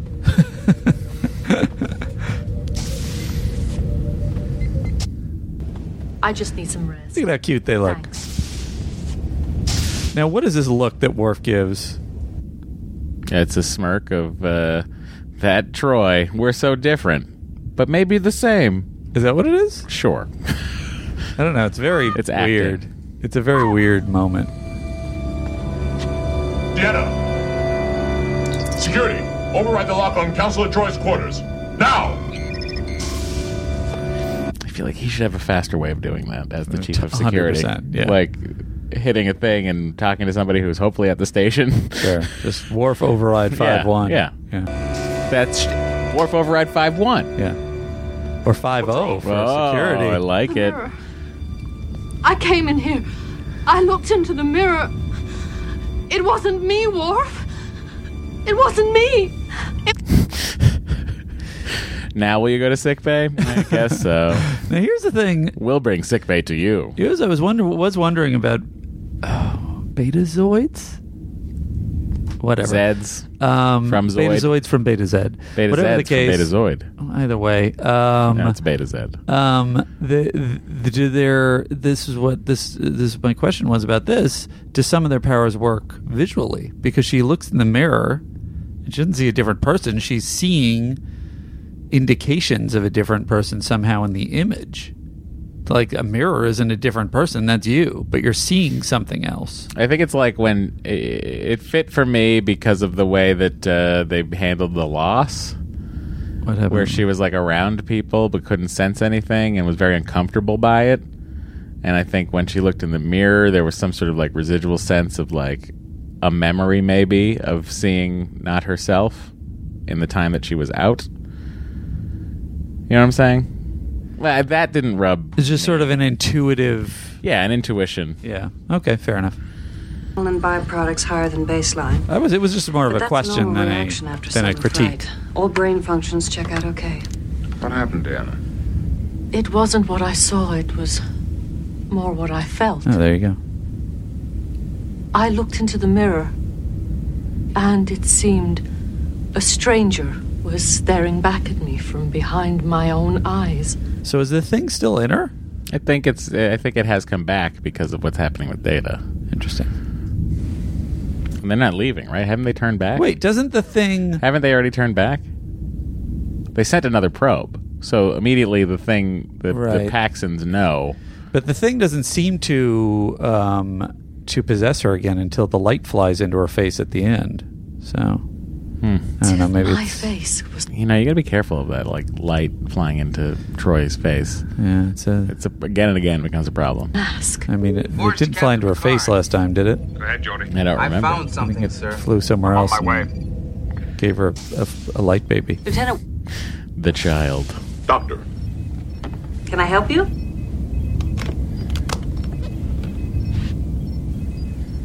Perhaps not. Worf, you came in here for something.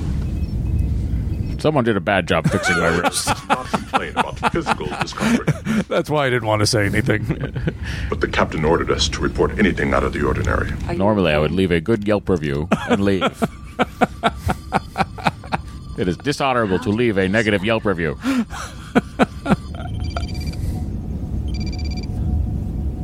Do you recognize this planet, Data? Earth? No. Yes, sir. It is the planet our probes detected in the T Tauri system. No, it's not. Actually, it's Tethys 3. I retrieved this image from the ship's library. Its geophysical figures have been slightly altered, but its depth... I did a Google image search. Tethys 3. Reverse. Strange that an obscure planet hundreds of light years from here should be picked up by the probe. Wormhole. Data, quick, wormhole. Say the wormhole did it. Take this image from the ship's library and program the probe to send it back to us. Maybe? I cannot verify that hypothesis. But you don't deny it. Also, they don't have a security guard in for this one. And they're in his quarters. He could have built an army of Datas to fight them. Or traps. A series of booby traps. That's what I would have done if I was Lore. Just build a bunch of traps on every level. Counselor Troy has just had a very disturbing hallucination. Oh, yeah? Well, tell me about it. Right, sir. For the moment, can you tell me if Dan's incident is related in any way to this missing time period? No, sir, I cannot. Data, you are the key to this entire mystery, and you have done nothing but thwart my every attempt to solve it. Why are you Remember the holodeck? It is not by choice. What do you mean by that? I cannot say. Would you rather endanger Diana, a friend and colleague, than tell me what is going on? Which would you place first? The welfare of a single individual, or that of the entire crew? Well, who's the individual? Are you saying that Me. by not cooperating, you are actually protecting us? I am not saying that at all. I merely state a possible alternative explanation. Then, Mr. Data, I'm going to ask you again.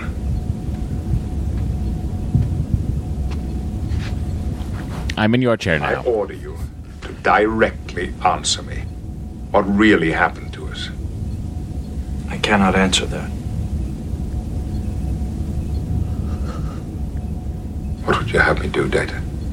This becomes insane. How so? This whole stripping him down to his circuits to find out what happened. You don't think that's valid? I'd be like, sir, I'm an individual. You cannot destroy me to find out what has happened. You can kick me out of Starfleet and throw me in the brig. Well, that is a question. But you cannot dismantle me. I guess at this point they've proven themselves that he is a man. Yeah. So, or has his own rights. Picard to say this is, I think, insane. But Would I guess you handle this if our positions were reversed? If the argument is that he's malfunctioning or a threat to people, then don't the rules change? He's no longer an individual. I guess he would still be an individual. What is Lore now? Because Lore is a threat. Isn't he like running around the galaxy? He is, but I mean, in terms of Starfleet's eyes, is he just an immoral person that needs to be put away? Yeah, wouldn't you put him in jail? I guess so. If you're Starfleet? You wouldn't deactivate him? I don't know. I'm not in charge, luckily, of that court case. I am apparently guilty of falsifying the Enterprise's records, of interfering with an investigation, of disobeying a direct order from my commanding officer. Your duty seems clear, sir. Do you know what a court-martial would mean? Your career in Starfleet would be finished. I realize that, sir. But you have a bright future in the private sector. You also realize that you would most My brother knows a guy who's trying to raise Atlantis. Be stripped down to your wires to find out what the hell has gone wrong. Yes, sir. I do.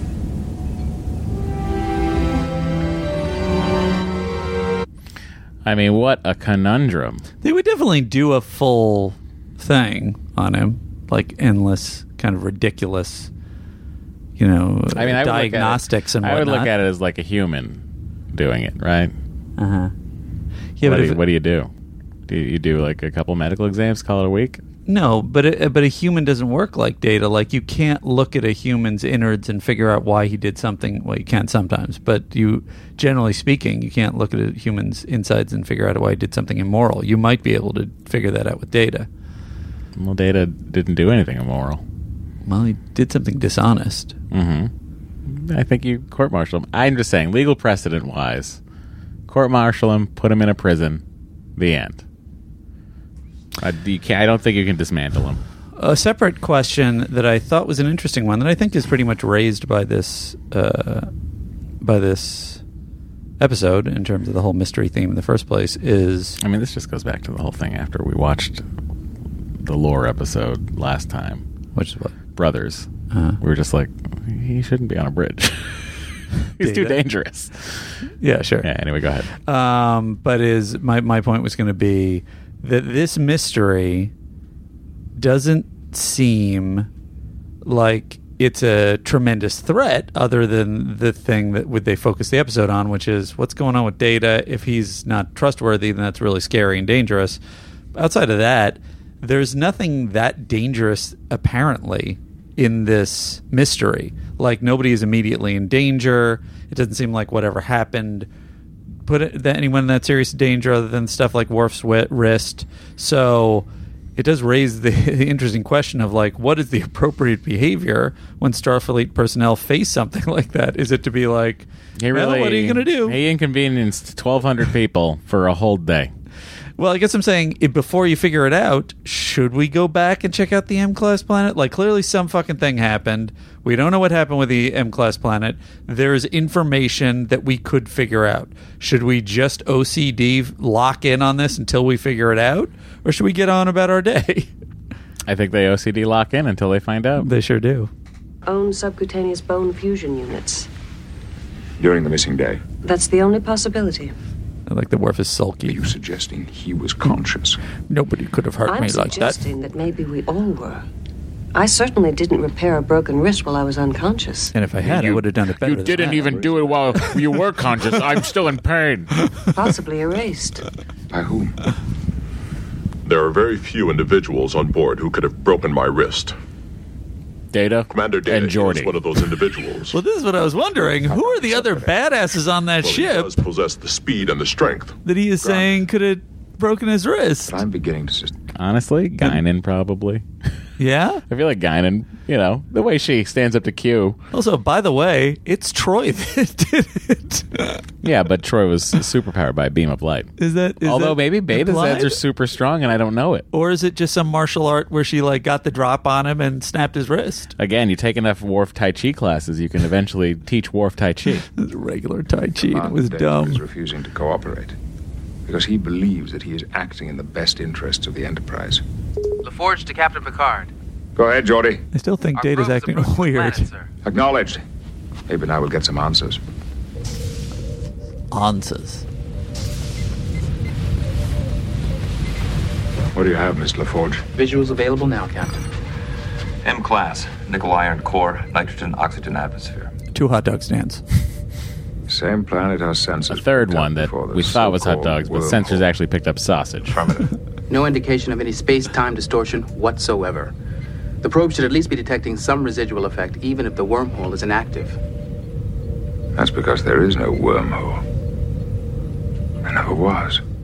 Sir? I said, that's because there is no wormhole. There never was. I'm sorry for speaking away from you. There's a lot of that in this episode. Transporter trace. All indicate the existence of a missing day. Lieutenant Worf's broken wrist would seem to suggest that we were awake and aware for that day. Possibly in a struggle for our lives. The fact that we're still alive suggests we might have won. What if... I'm pretending to be one of these 3 people talking to Picard. Okay. What if, during that day, Worf slipped and fell and nothing happened? Okay, I mean, that's also a possibility. Yeah, I mean, I don't know. Necessarily, Doctor. Data's behavior... It is weird for him to hang the whole thing on that. Why else would he be willing to sacrifice his career rather than tell the truth? I mean, his career is the most important thing to him. We all know that. And we didn't lose. And the only alternative would be a stalemate. Maybe a compromise was reached. A compromise that forced Data into this silence. But maybe by uncovering all this, we run the risk of upsetting the stalemate. Maybe we should leave well enough alone. Thank you, Riker. And I will be prepared to live with the mystery. Data's role in this must be ascertained. Or he'll never be trusted with Starfleet duty again. I'm surprised we do already after he took over the ship that time, pretended to be you, stole your authorization codes, and took a Galaxy-class starship to a weird planet. Take us back to the scene of the crime, the T-Tauri system. Sensing with night, sir. Ensign McNigget? I'm sorry. It's Soft G. Mr. Worf, maximum shields, ready all weapons. Shields up.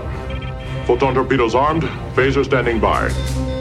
Ready to pew-pew at any moment, sir. An energy field has appeared between our position and the planet. On screen.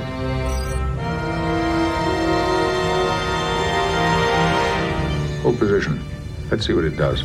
It's more of an energy cloud. That's what I was going to say. Riker, what do you think? Yeah, I think Worf's wrong. Too slow to be a photon torpedo. It might be a probe. Let's see what happens when it hits the shields. That's a weird move. Shields undamaged. The energy pulse has dispersed. Into Troy's quarters. And by dispersed, I mean it has entered Decate, Section 6. Troy has the huge floral arrangement behind her head, that standard Starfleet protocol. What do you think? They couldn't get the bed to rise to a point where they could shove a pillow in there? Like, it just has to be like, they look at the set, they go, this is going to look real weird. There's going to be all this empty space behind them. We need to fill it with something. I guess that must be it. Why? But why choose that? I feel like it would be disturbing to have all those flowers behind your head. Data's still just hanging out in his quarters reading a book. Oh. Counselor Troy. He's just catching up on Gilmore Girls. The plan has failed. I think really good performance by possessed Troy here. I agree. Even that moment where it takes over and her face changes. I was unable completely. to prevent it. But not in a overactory way. I agree. You are here. The Enterprise is not a threat to you. Give me more time. Our destruction would only... The captain wanted me to bring you to the bridge. Unless Counselor, you're doing something. One moment, if you would. Unless you're sharing secrets with the lady who's been having dizzy episodes about this very thing. Geordi just walked backwards up to the bridge. Captain, you're gonna... Something's going on with you, Troy. It may yet be possible to salvage the situation.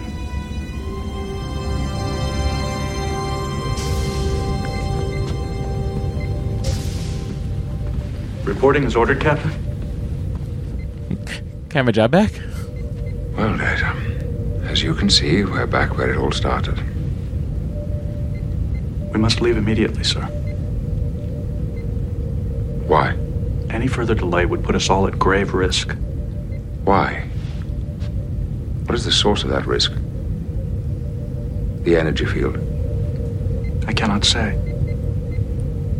Data, you sound as if you're stuck in a feedback loop. You certainly can say. You have free will. You have a choice. My silence is I do have free will, thank you, Quartz, but you also threatened to tear me apart down to my wires. Choice, sir. Not by choice.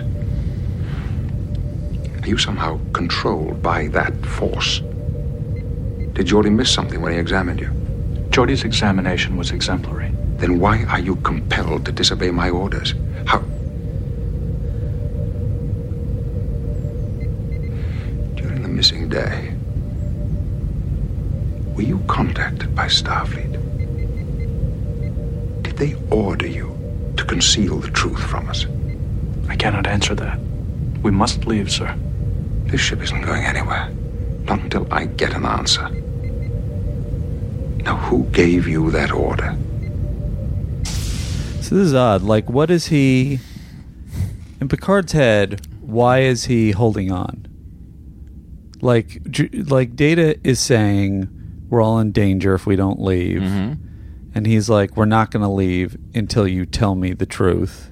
Yeah, why? Why not just leave and then say, because then we're going to go back in? Then he's not compelled. Uh-huh.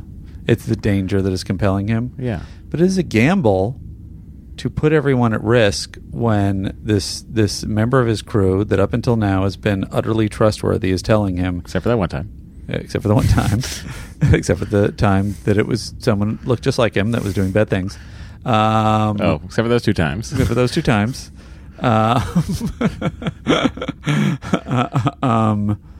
So, I don't know. It just seems like it's a gamble. Like, yeah, I like it, though. I like Picard's gamble. Okay. It's very Picardy to me. Picardy is my favorite rum. Oh, no. What happened? What's wrong, Matt? Matt, you look hurt. Andy, the wedding's off.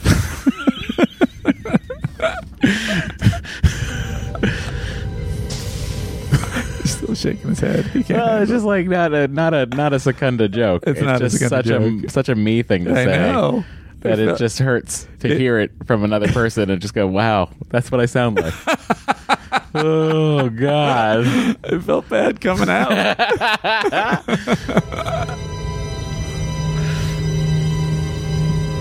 You did, sir.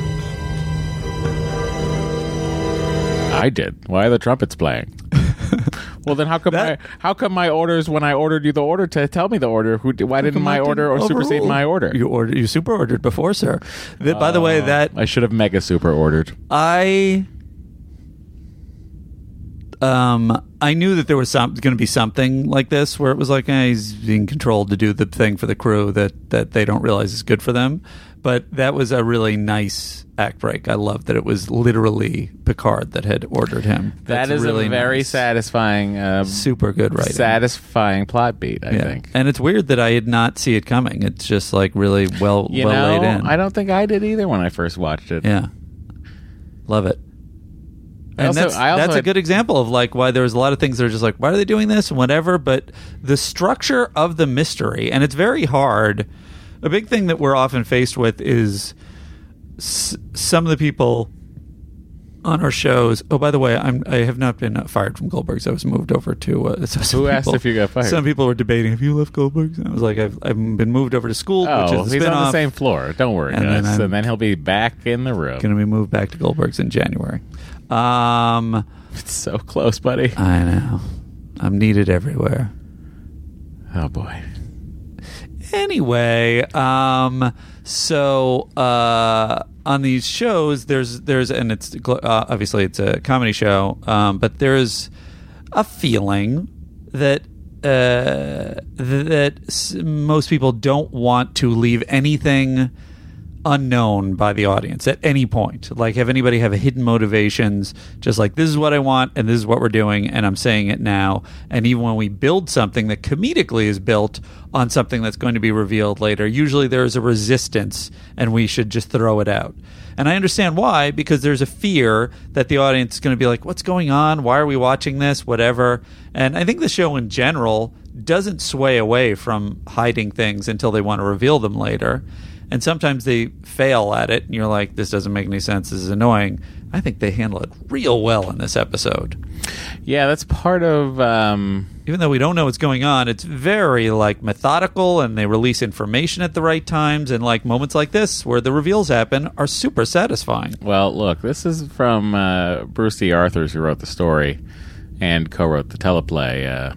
Okay. He was... if you want to know this story, Andy, he was a Phoenix, Arizona mail carrier who wrote this spec script. We got a couple of mail carriers in our audience. And turned it into an episode. Like, what a dream. What a time. Can you imagine? Because they had an open submission policy. Yeah. And then they would bring people in. Right. They don't have is it not an open submission policy now? No. Not with CBS. I wonder if... And helped a rewrite. I wonder if he used his inside post office contacts to get it through the system. Get it right onto Michael Pillar's desk. I know the address. I work for the post office. Yeah, I guess they wouldn't need that.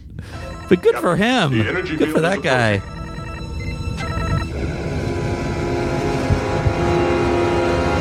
Maintain shields at full intensity. No. We must vary shield shape and strength as rapidly as possible. Maximum shields will only speed the ship's takeover. Contact imminent. Do as Data says. At once. Aye, sir.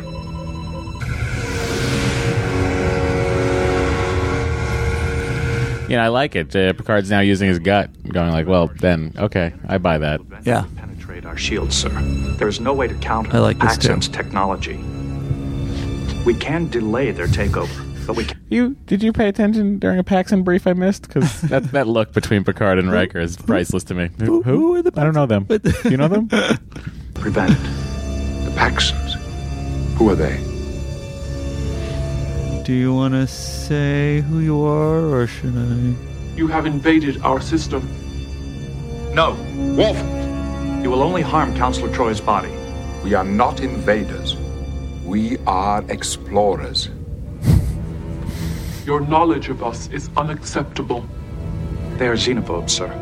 Isolationists. The Paxtons terraformed a protoplanet in this system in order to better conceal their whereabouts. The apparent wormhole we experienced is actually a trap to keep out invaders. The energy field stuns everyone on board the invading vessel and then places them in a state of biochemical stasis. Explains why our beards didn't grow. Knock it off. No, with it doesn't explain why your beards didn't grow. You shaved. It's a new day. Oh, yeah. It's true. But they haven't said... I wish I was like, no. You know, you got that's a really good point. That is what happened. However, Geordi doesn't know it yet because they're about to say it a second later. But that's such a weird bit of dialogue that they included where he's still wrong. Take the ship out of their territory. So the crew wakes up and thinks they've been through a wormhole. They count their blessings and keep going. Then we did shave. We must have shaved. Jesus, Geordi. What is with this fascination? I shave myself the old-fashioned way. Yeah. You may have heard Data talking about it. Our positronic brain is a technology unknown to the Paxtons. Our stun field had no effect on him. We used it a lot. He remained conscious while we tried to take over the ship. When I realized the crew was incapacitated, I initiated emergency procedures. Flashback sequence. Computer. Weird Riker emergency fell. Plan ZZ Alpha. Automatic defense. How did Picard get so far from his chair? ZZ top. Energy field strength increasing. Warning. Shield penetration 17%. Computer. Begin random fluctuation of shield frequency and modulation. executed. I like that Data can run a With ship the by Enterprise himself. temporarily protected, I revived the crew. Computer, release compound ADTH into the airflow system. 5 parts per million. I then explored the rest of the galaxy and completed all of our missions. And I went to see what Guinan's quarters looked like. They're a little bit like a yoga den. Very peaceful. Status data. The energy field is attempting to match the shield frequency, sir. Option. Her arm hurt the same way in both get-ups. What do you mean? In the first, when we're watching it before the break, or after the right after she's the the break, same person. She would get up the same way. No, I'm just saying she holds it like it hurts. Oh, yeah. Maybe that's where she fell. I don't know. I'm just saying. Look, I don't know. I think it's a good choice by the actress. Come off. She's doing a great job. I do not recommend weapons at this range, Captain. Can we go to warp? Negative, sir. The field is also acting as a tractor beam. Warning. Shields have been penetrated. All systems are frozen, Captain. The Paxons can manipulate energy structures on many levels.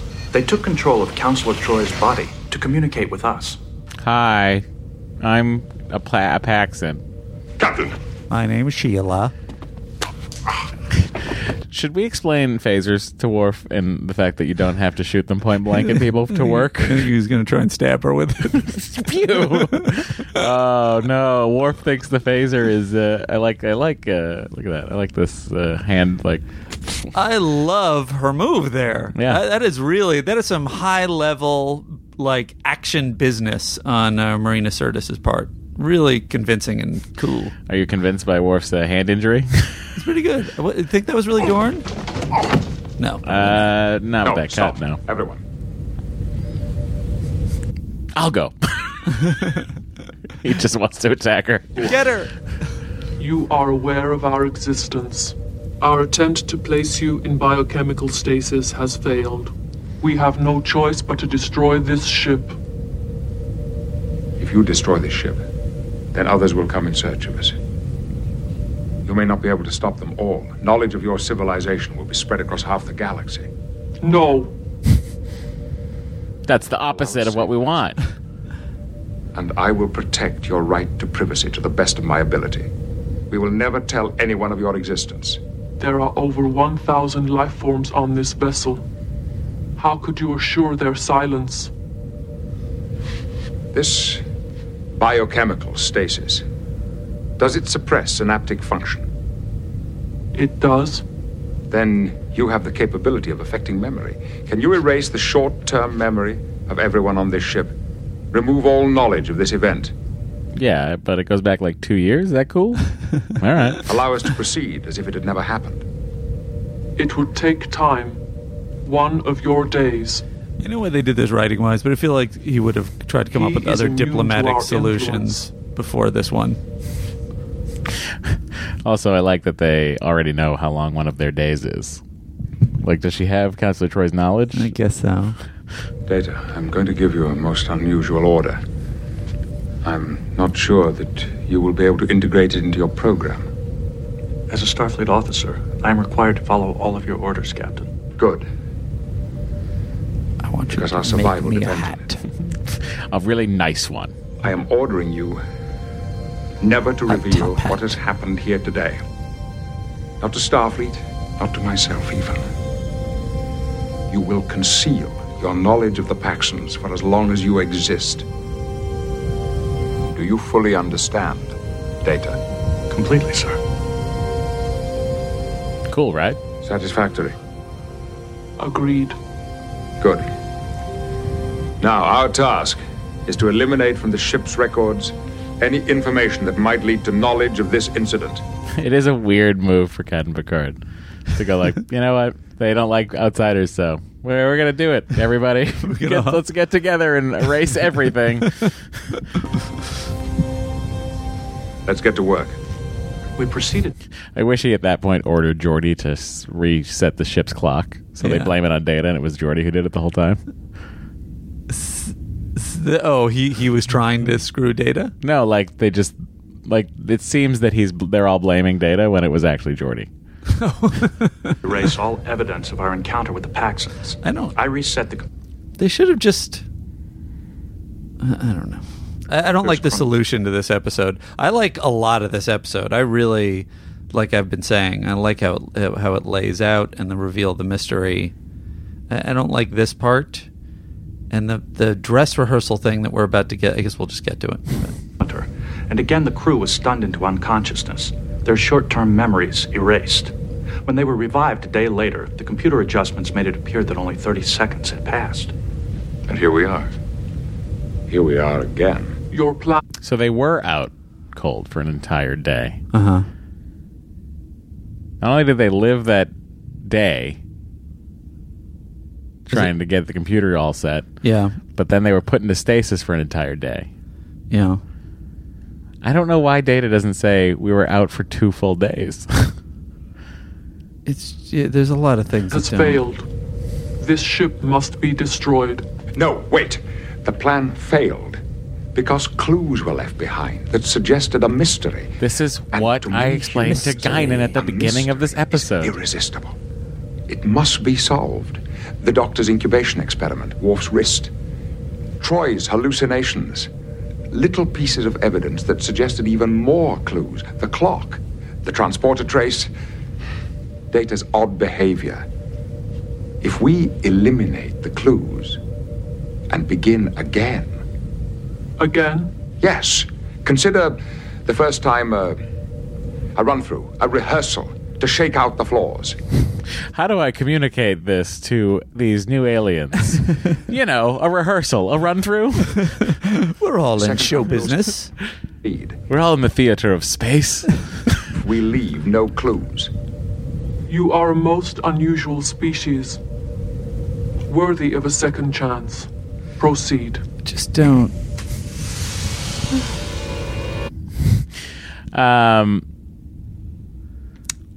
Let's talk about this camera angle. What? Yeah. It's insane. I like it. Like, we've never seen this angle of the bridge when Troy falls after the Paxton leaves. Trying to make it creepy. Deanna? For a half a second before they start playing the happy trumpets? Yeah, it's weird. Welcome back, Counselor. Geordi, Data, reconfigure the computer and the records. Number 1, I want you to oversee the rest of the ship. And Worf, see a real doctor. Fine. His wrist is still going to hurt. I'm sorry, everybody. Right. But I guess he wouldn't shut up about it because there would be no order to report anything unusual. And that's it, right? That's the end of this episode? That's it. I think so. Oh, we do this little... Yeah, it's them waking up and then everything's fine. I don't like television or movies where the characters don't remember what happened. So it would feels like a waste of time to me. Data and does. I know that Data does, but Data's not allowed to tell anyone. So you don't want them... You don't like when TV characters don't have the possibility of reminiscing. I don't. It feels like they haven't grown at all. Like there's been no purpose. Like it's also I don't like it when stuff's been erased from the past. And I know there's been a lot of satisfying episodes like Future Imperfect, not Future Imperfect. Yesterday's Enterprise. Right? They don't remember what happened, or do they? Well, they don't. Guinan. Okay. Is that Siri or? I wonder what place it thinks we want to go that only averages 2.5 stars. Is it Dr. Crusher's medical office? Possibly. That is 7 miles from here as the crow flies. Oh, wow. Hey, Siri, stop. Wow, she's being real ordinary. But what I was going to say to you was, yesterday's Enterprise I don't mind. No, I don't mind either. Because the time, it's not like they experience it and don't remember it. They reset the timeline and thusly never encounter it. I guess that doesn't bother me as much. Also, Guinan kind of remembers it, and Guinan, or she sort of has a sense of it. I don't know. It's an interesting question why that one doesn't bother me as much. Maybe it's just because this episode is so amazing. But I just don't like it when I get to the end of an episode and it's like nobody will remember any of it. You don't like a dream sequence. You don't like a dream episode. I don't mind a dream episode as long as they remember the dream. Andy. Anyway, but all the things you're right about the I don't know. And as soon as they come into touch with anybody else, aren't they going to be like, you guys are 2 days behind? Unless, what does he say? What does he say here? Or does he say... Everyone but myself was rendered unconscious. My positronic system is immune to the effect. How long were we out? 30 seconds. No, he does 30 seconds. Why are we 30 secondsing? Current position. 0.54 parsecs from our previous position. Bearing 285, Mark 147. Could be worse. Yes, sir. The wormhole appears to have been a local phenomenon. Crusher to bridge. What happened, Captain? The Enterprise went through a wormhole, Doctor. It seems the entire crew was unconscious for approximately 30 seconds. Is anyone on the bridge hurt? Apparently not. I'll start. I am. For the decks. Crusher out. Status reports. Shields and weapon systems unaffected. No damage in engineering. Counselor? There's a general feeling of disorientation on board, but nothing serious as far as I can tell. Very well. There's still that anomalous Class M planet we were going to investigate. Ensign, replot a course to take us back to... It is likely the anomalous readings were the result of the wormhole's effect. It was extremely unstable. I would recommend against returning. It might put the Enterprise at further risk. Could launch a probe. That would certainly be sufficient, sir. I like that he's there's something going on where he's like... Make it so. Got an intuition still. Something's off. Ensign, set a course for Evadne 4.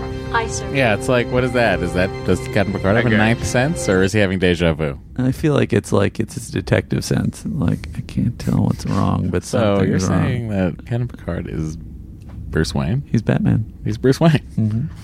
Mm-hmm. So when he's a hero... Bruce Wayne is Batman. So. What? Dixon Hill. Oh, that's interesting. He smiles. Okay. So, yeah, I don't know about the end. The end. It's time to talk about the Andes and how many Andes we get after we tell them everybody who's the MVC of this episode. And I guess the MVC of this episode really is not Dr. Crusher. Or is it Dr. Crusher? Because she first convinces him that there is more to this. I would have thought it was Dr. Crusher because she was being a good doctor and she figures out the internal chronometer on the patient and everything. I mean, I gotta say, Data's the least valuable. He caused this whole mess in the first place. Isn't he trying to save the crew, though? Well, if he wasn't on board, it wouldn't have been a problem. I don't know if even Picard is, because I don't like the decision he made of saying the solution is everyone erase their memories. I think it's Squeaky Wheel Crusher here. All right, I'll give it to Crusher. Crusher, you did crushed it in an episode where you're not good at being a doctor. You're great at being a scientist. Fair enough, but I don't know. Can you really knock that out? That Look, like I think she's a lady of science. Why not? She's great a lady of science. She's great at science. She figured out biological. Look, I just don't like the fact that elements. Her wrist heel on Worf was so bad that it hurt a Klingon's pain threshold. Yeah, she was a race of people that can't wait to be hit with a pain stick. It is interesting. In the future, after she did her future thing on his wrist, should it not have hurt? Although maybe she has 2 ways to repair the wrist. I'm going to preempt any emails. She's like, I can do it this way, and we can numb the pain. And then Worf's like, never. I would not like the pain to be numbed. I'm a Klingon. Sure, blame the Klingon. That's what I'm saying. So that's your solution. Beverly's a great doctor. You know what, Matt? You are a racist. And look, there's no proof. I've never said that in my life. There's never been a time where I've uttered that phrase. I'm trying my best to fill the time while Andy finds the email to find the clip. But as we know, it doesn't. It's not the quickest thing in the world. He's also still looking for this day in Trek. If I'm racist, I am actually racist. There you go. There we go. Thank you, Matt. You're welcome. He's a professional podcaster. He bought me some time. And now... it's time for some Andes. The Andes. Or some other method of ranking. We're working on it. What do you think, buddy? I think... is that Dory watching television or is that Siri talking? I think that this episode, I can't put my finger on. I've seen it so many times. Yeah. I think I'm going to give it a 7. I really enjoyed it. I know that it has a lot of flaws, but I really liked it. I'm gonna give it a 6 because I've seen it so many times that like there's got to be a reason I've seen it more than your average episode. So it's also up 1 point. You know what? It speaks well of it. It's a mystery episode, so theoretically, if you already know the answer to the thing, it shouldn't be interesting for you to watch again. So it must be a well done episode. I agree with that, or at least successful for you. Thanks, Andy, for helping me out.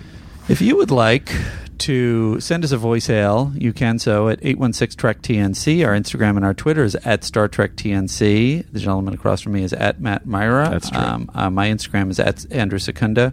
My Twitter is at Secunda. Did you see Husky found his dog?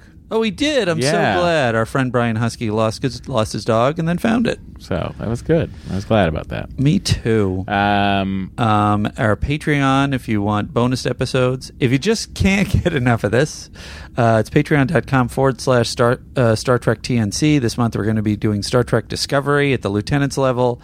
And continuing with our... Yeah, if you ever wanted to hear me give an honest opinion of the first season of Star Trek Discovery. It's been a point of concern, Matt. Would you be too much of a company man? Whom? I don't know. People have been saying, hey, is he going to... Can he be honest? Guys, is he allowed to be honest? I'm not doing After Trek. Is it you're announcing it officially? I guess. Let's see if you keep it will unofficially come back. Discovery's coming back January 9th, I think, right? You know better than me. I don't have a show to come back to. So, all right, tune into the podcast, everybody. All right, this is where you can come. You don't? I don't know. Well, I don't know. What am I doing? I was asking about Discovery for this. What were you asking about it? Whether or not we'd want to do it? Season 2. Or season 1. I don't want to jump the timeline.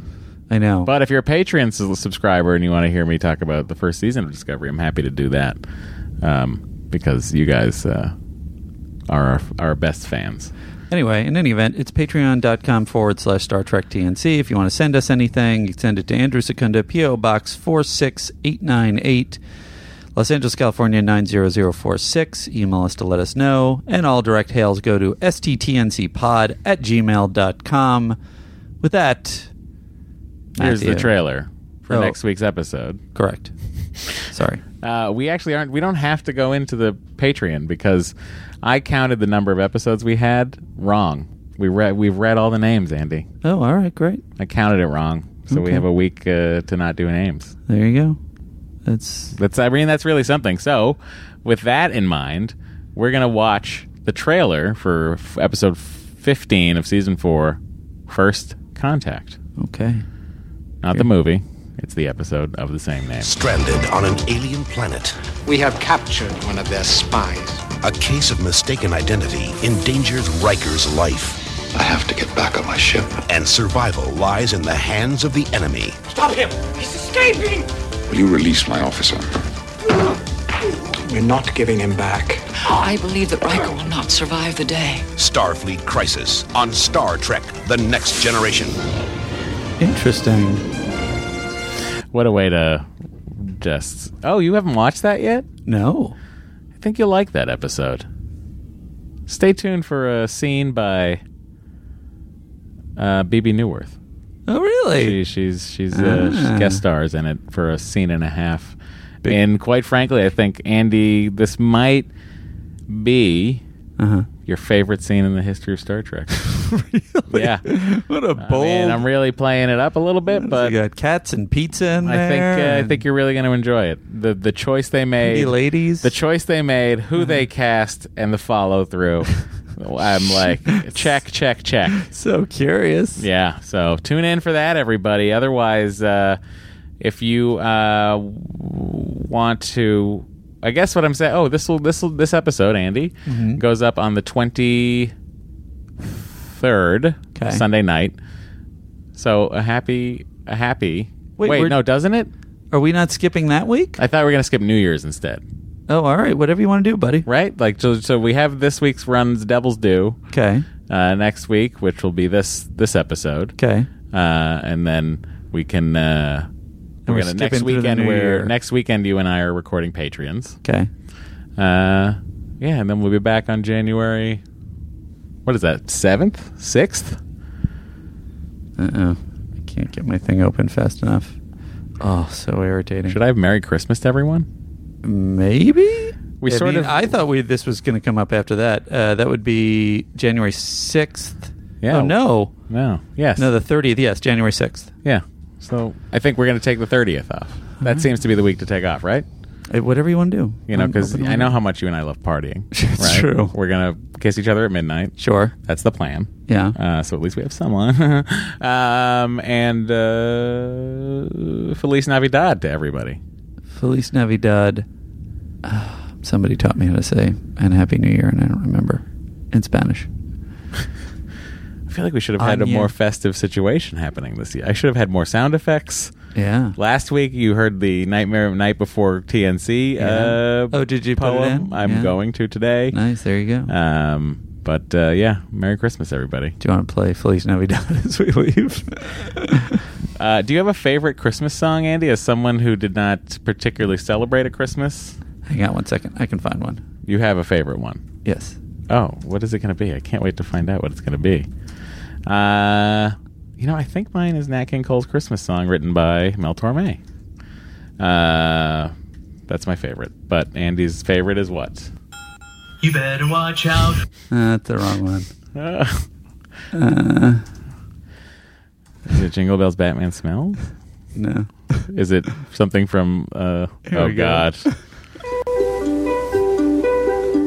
We celebrate a day of peace, a day of harmony.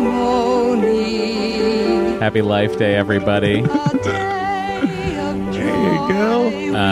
Even if you're not on Kashyyyk this year, I just think it's important to celebrate with your family over subspace. If you can't be there, up in the trees with your family, then, just know that they're thinking of you too. Maybe TV legend Art Carney wants to help. Or TV legend Harvey Korman. Or Darth Vader is strolling through for no reason. Or B. Arthur with their crazy cast of characters in the cantina. The beauty of the cantina. I like to think of that B. Arthur song as Semisonic's inspiration for the song Closing Time. Because it is essentially, thematically, the exact same thing. That's true. The B. Arthur song is about shutting down the bar, telling them it's time to go, and that's what Semisonic's Closing Time is about. I would love to have somebody connect the dots on that.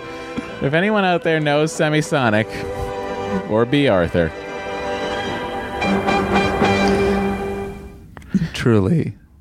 Truly the greatest of all Christmas songs. I don't know what Bruce Vilanch was thinking when he was writing part of that, but boy, that is the entire tale of that, the creation of that thing is fascinating. Very, very fascinating. Man, did they do a lot of coke on that show. Who wouldn't? So that being said, thank you all. Have a lovely Life Day. Have a happy Life Day, everybody. And is there Christmas in there's one instance of Christmas in Star Trek, and it is in Picard's Nexus vision in Generations. Do they say it's Christmas? Yes. Interesting. Happy Christmas, Father. That's not very secular. Well, that was listen to the commentary track of that. Oh. It's interesting. Interesting. It's about as interesting as it can be. Okay. Well, here's what I think. Hope everybody's going to have a great holiday. That's yes. Number one, have a great holiday. Number two, be safe. Number three, we can't wait to. God, I don't know, where will we be by the end of next year? That is very optimistic. No, I'm just wondering what episode we'll be on by then. Oh, good crazy. question. We'll probably probably be in season.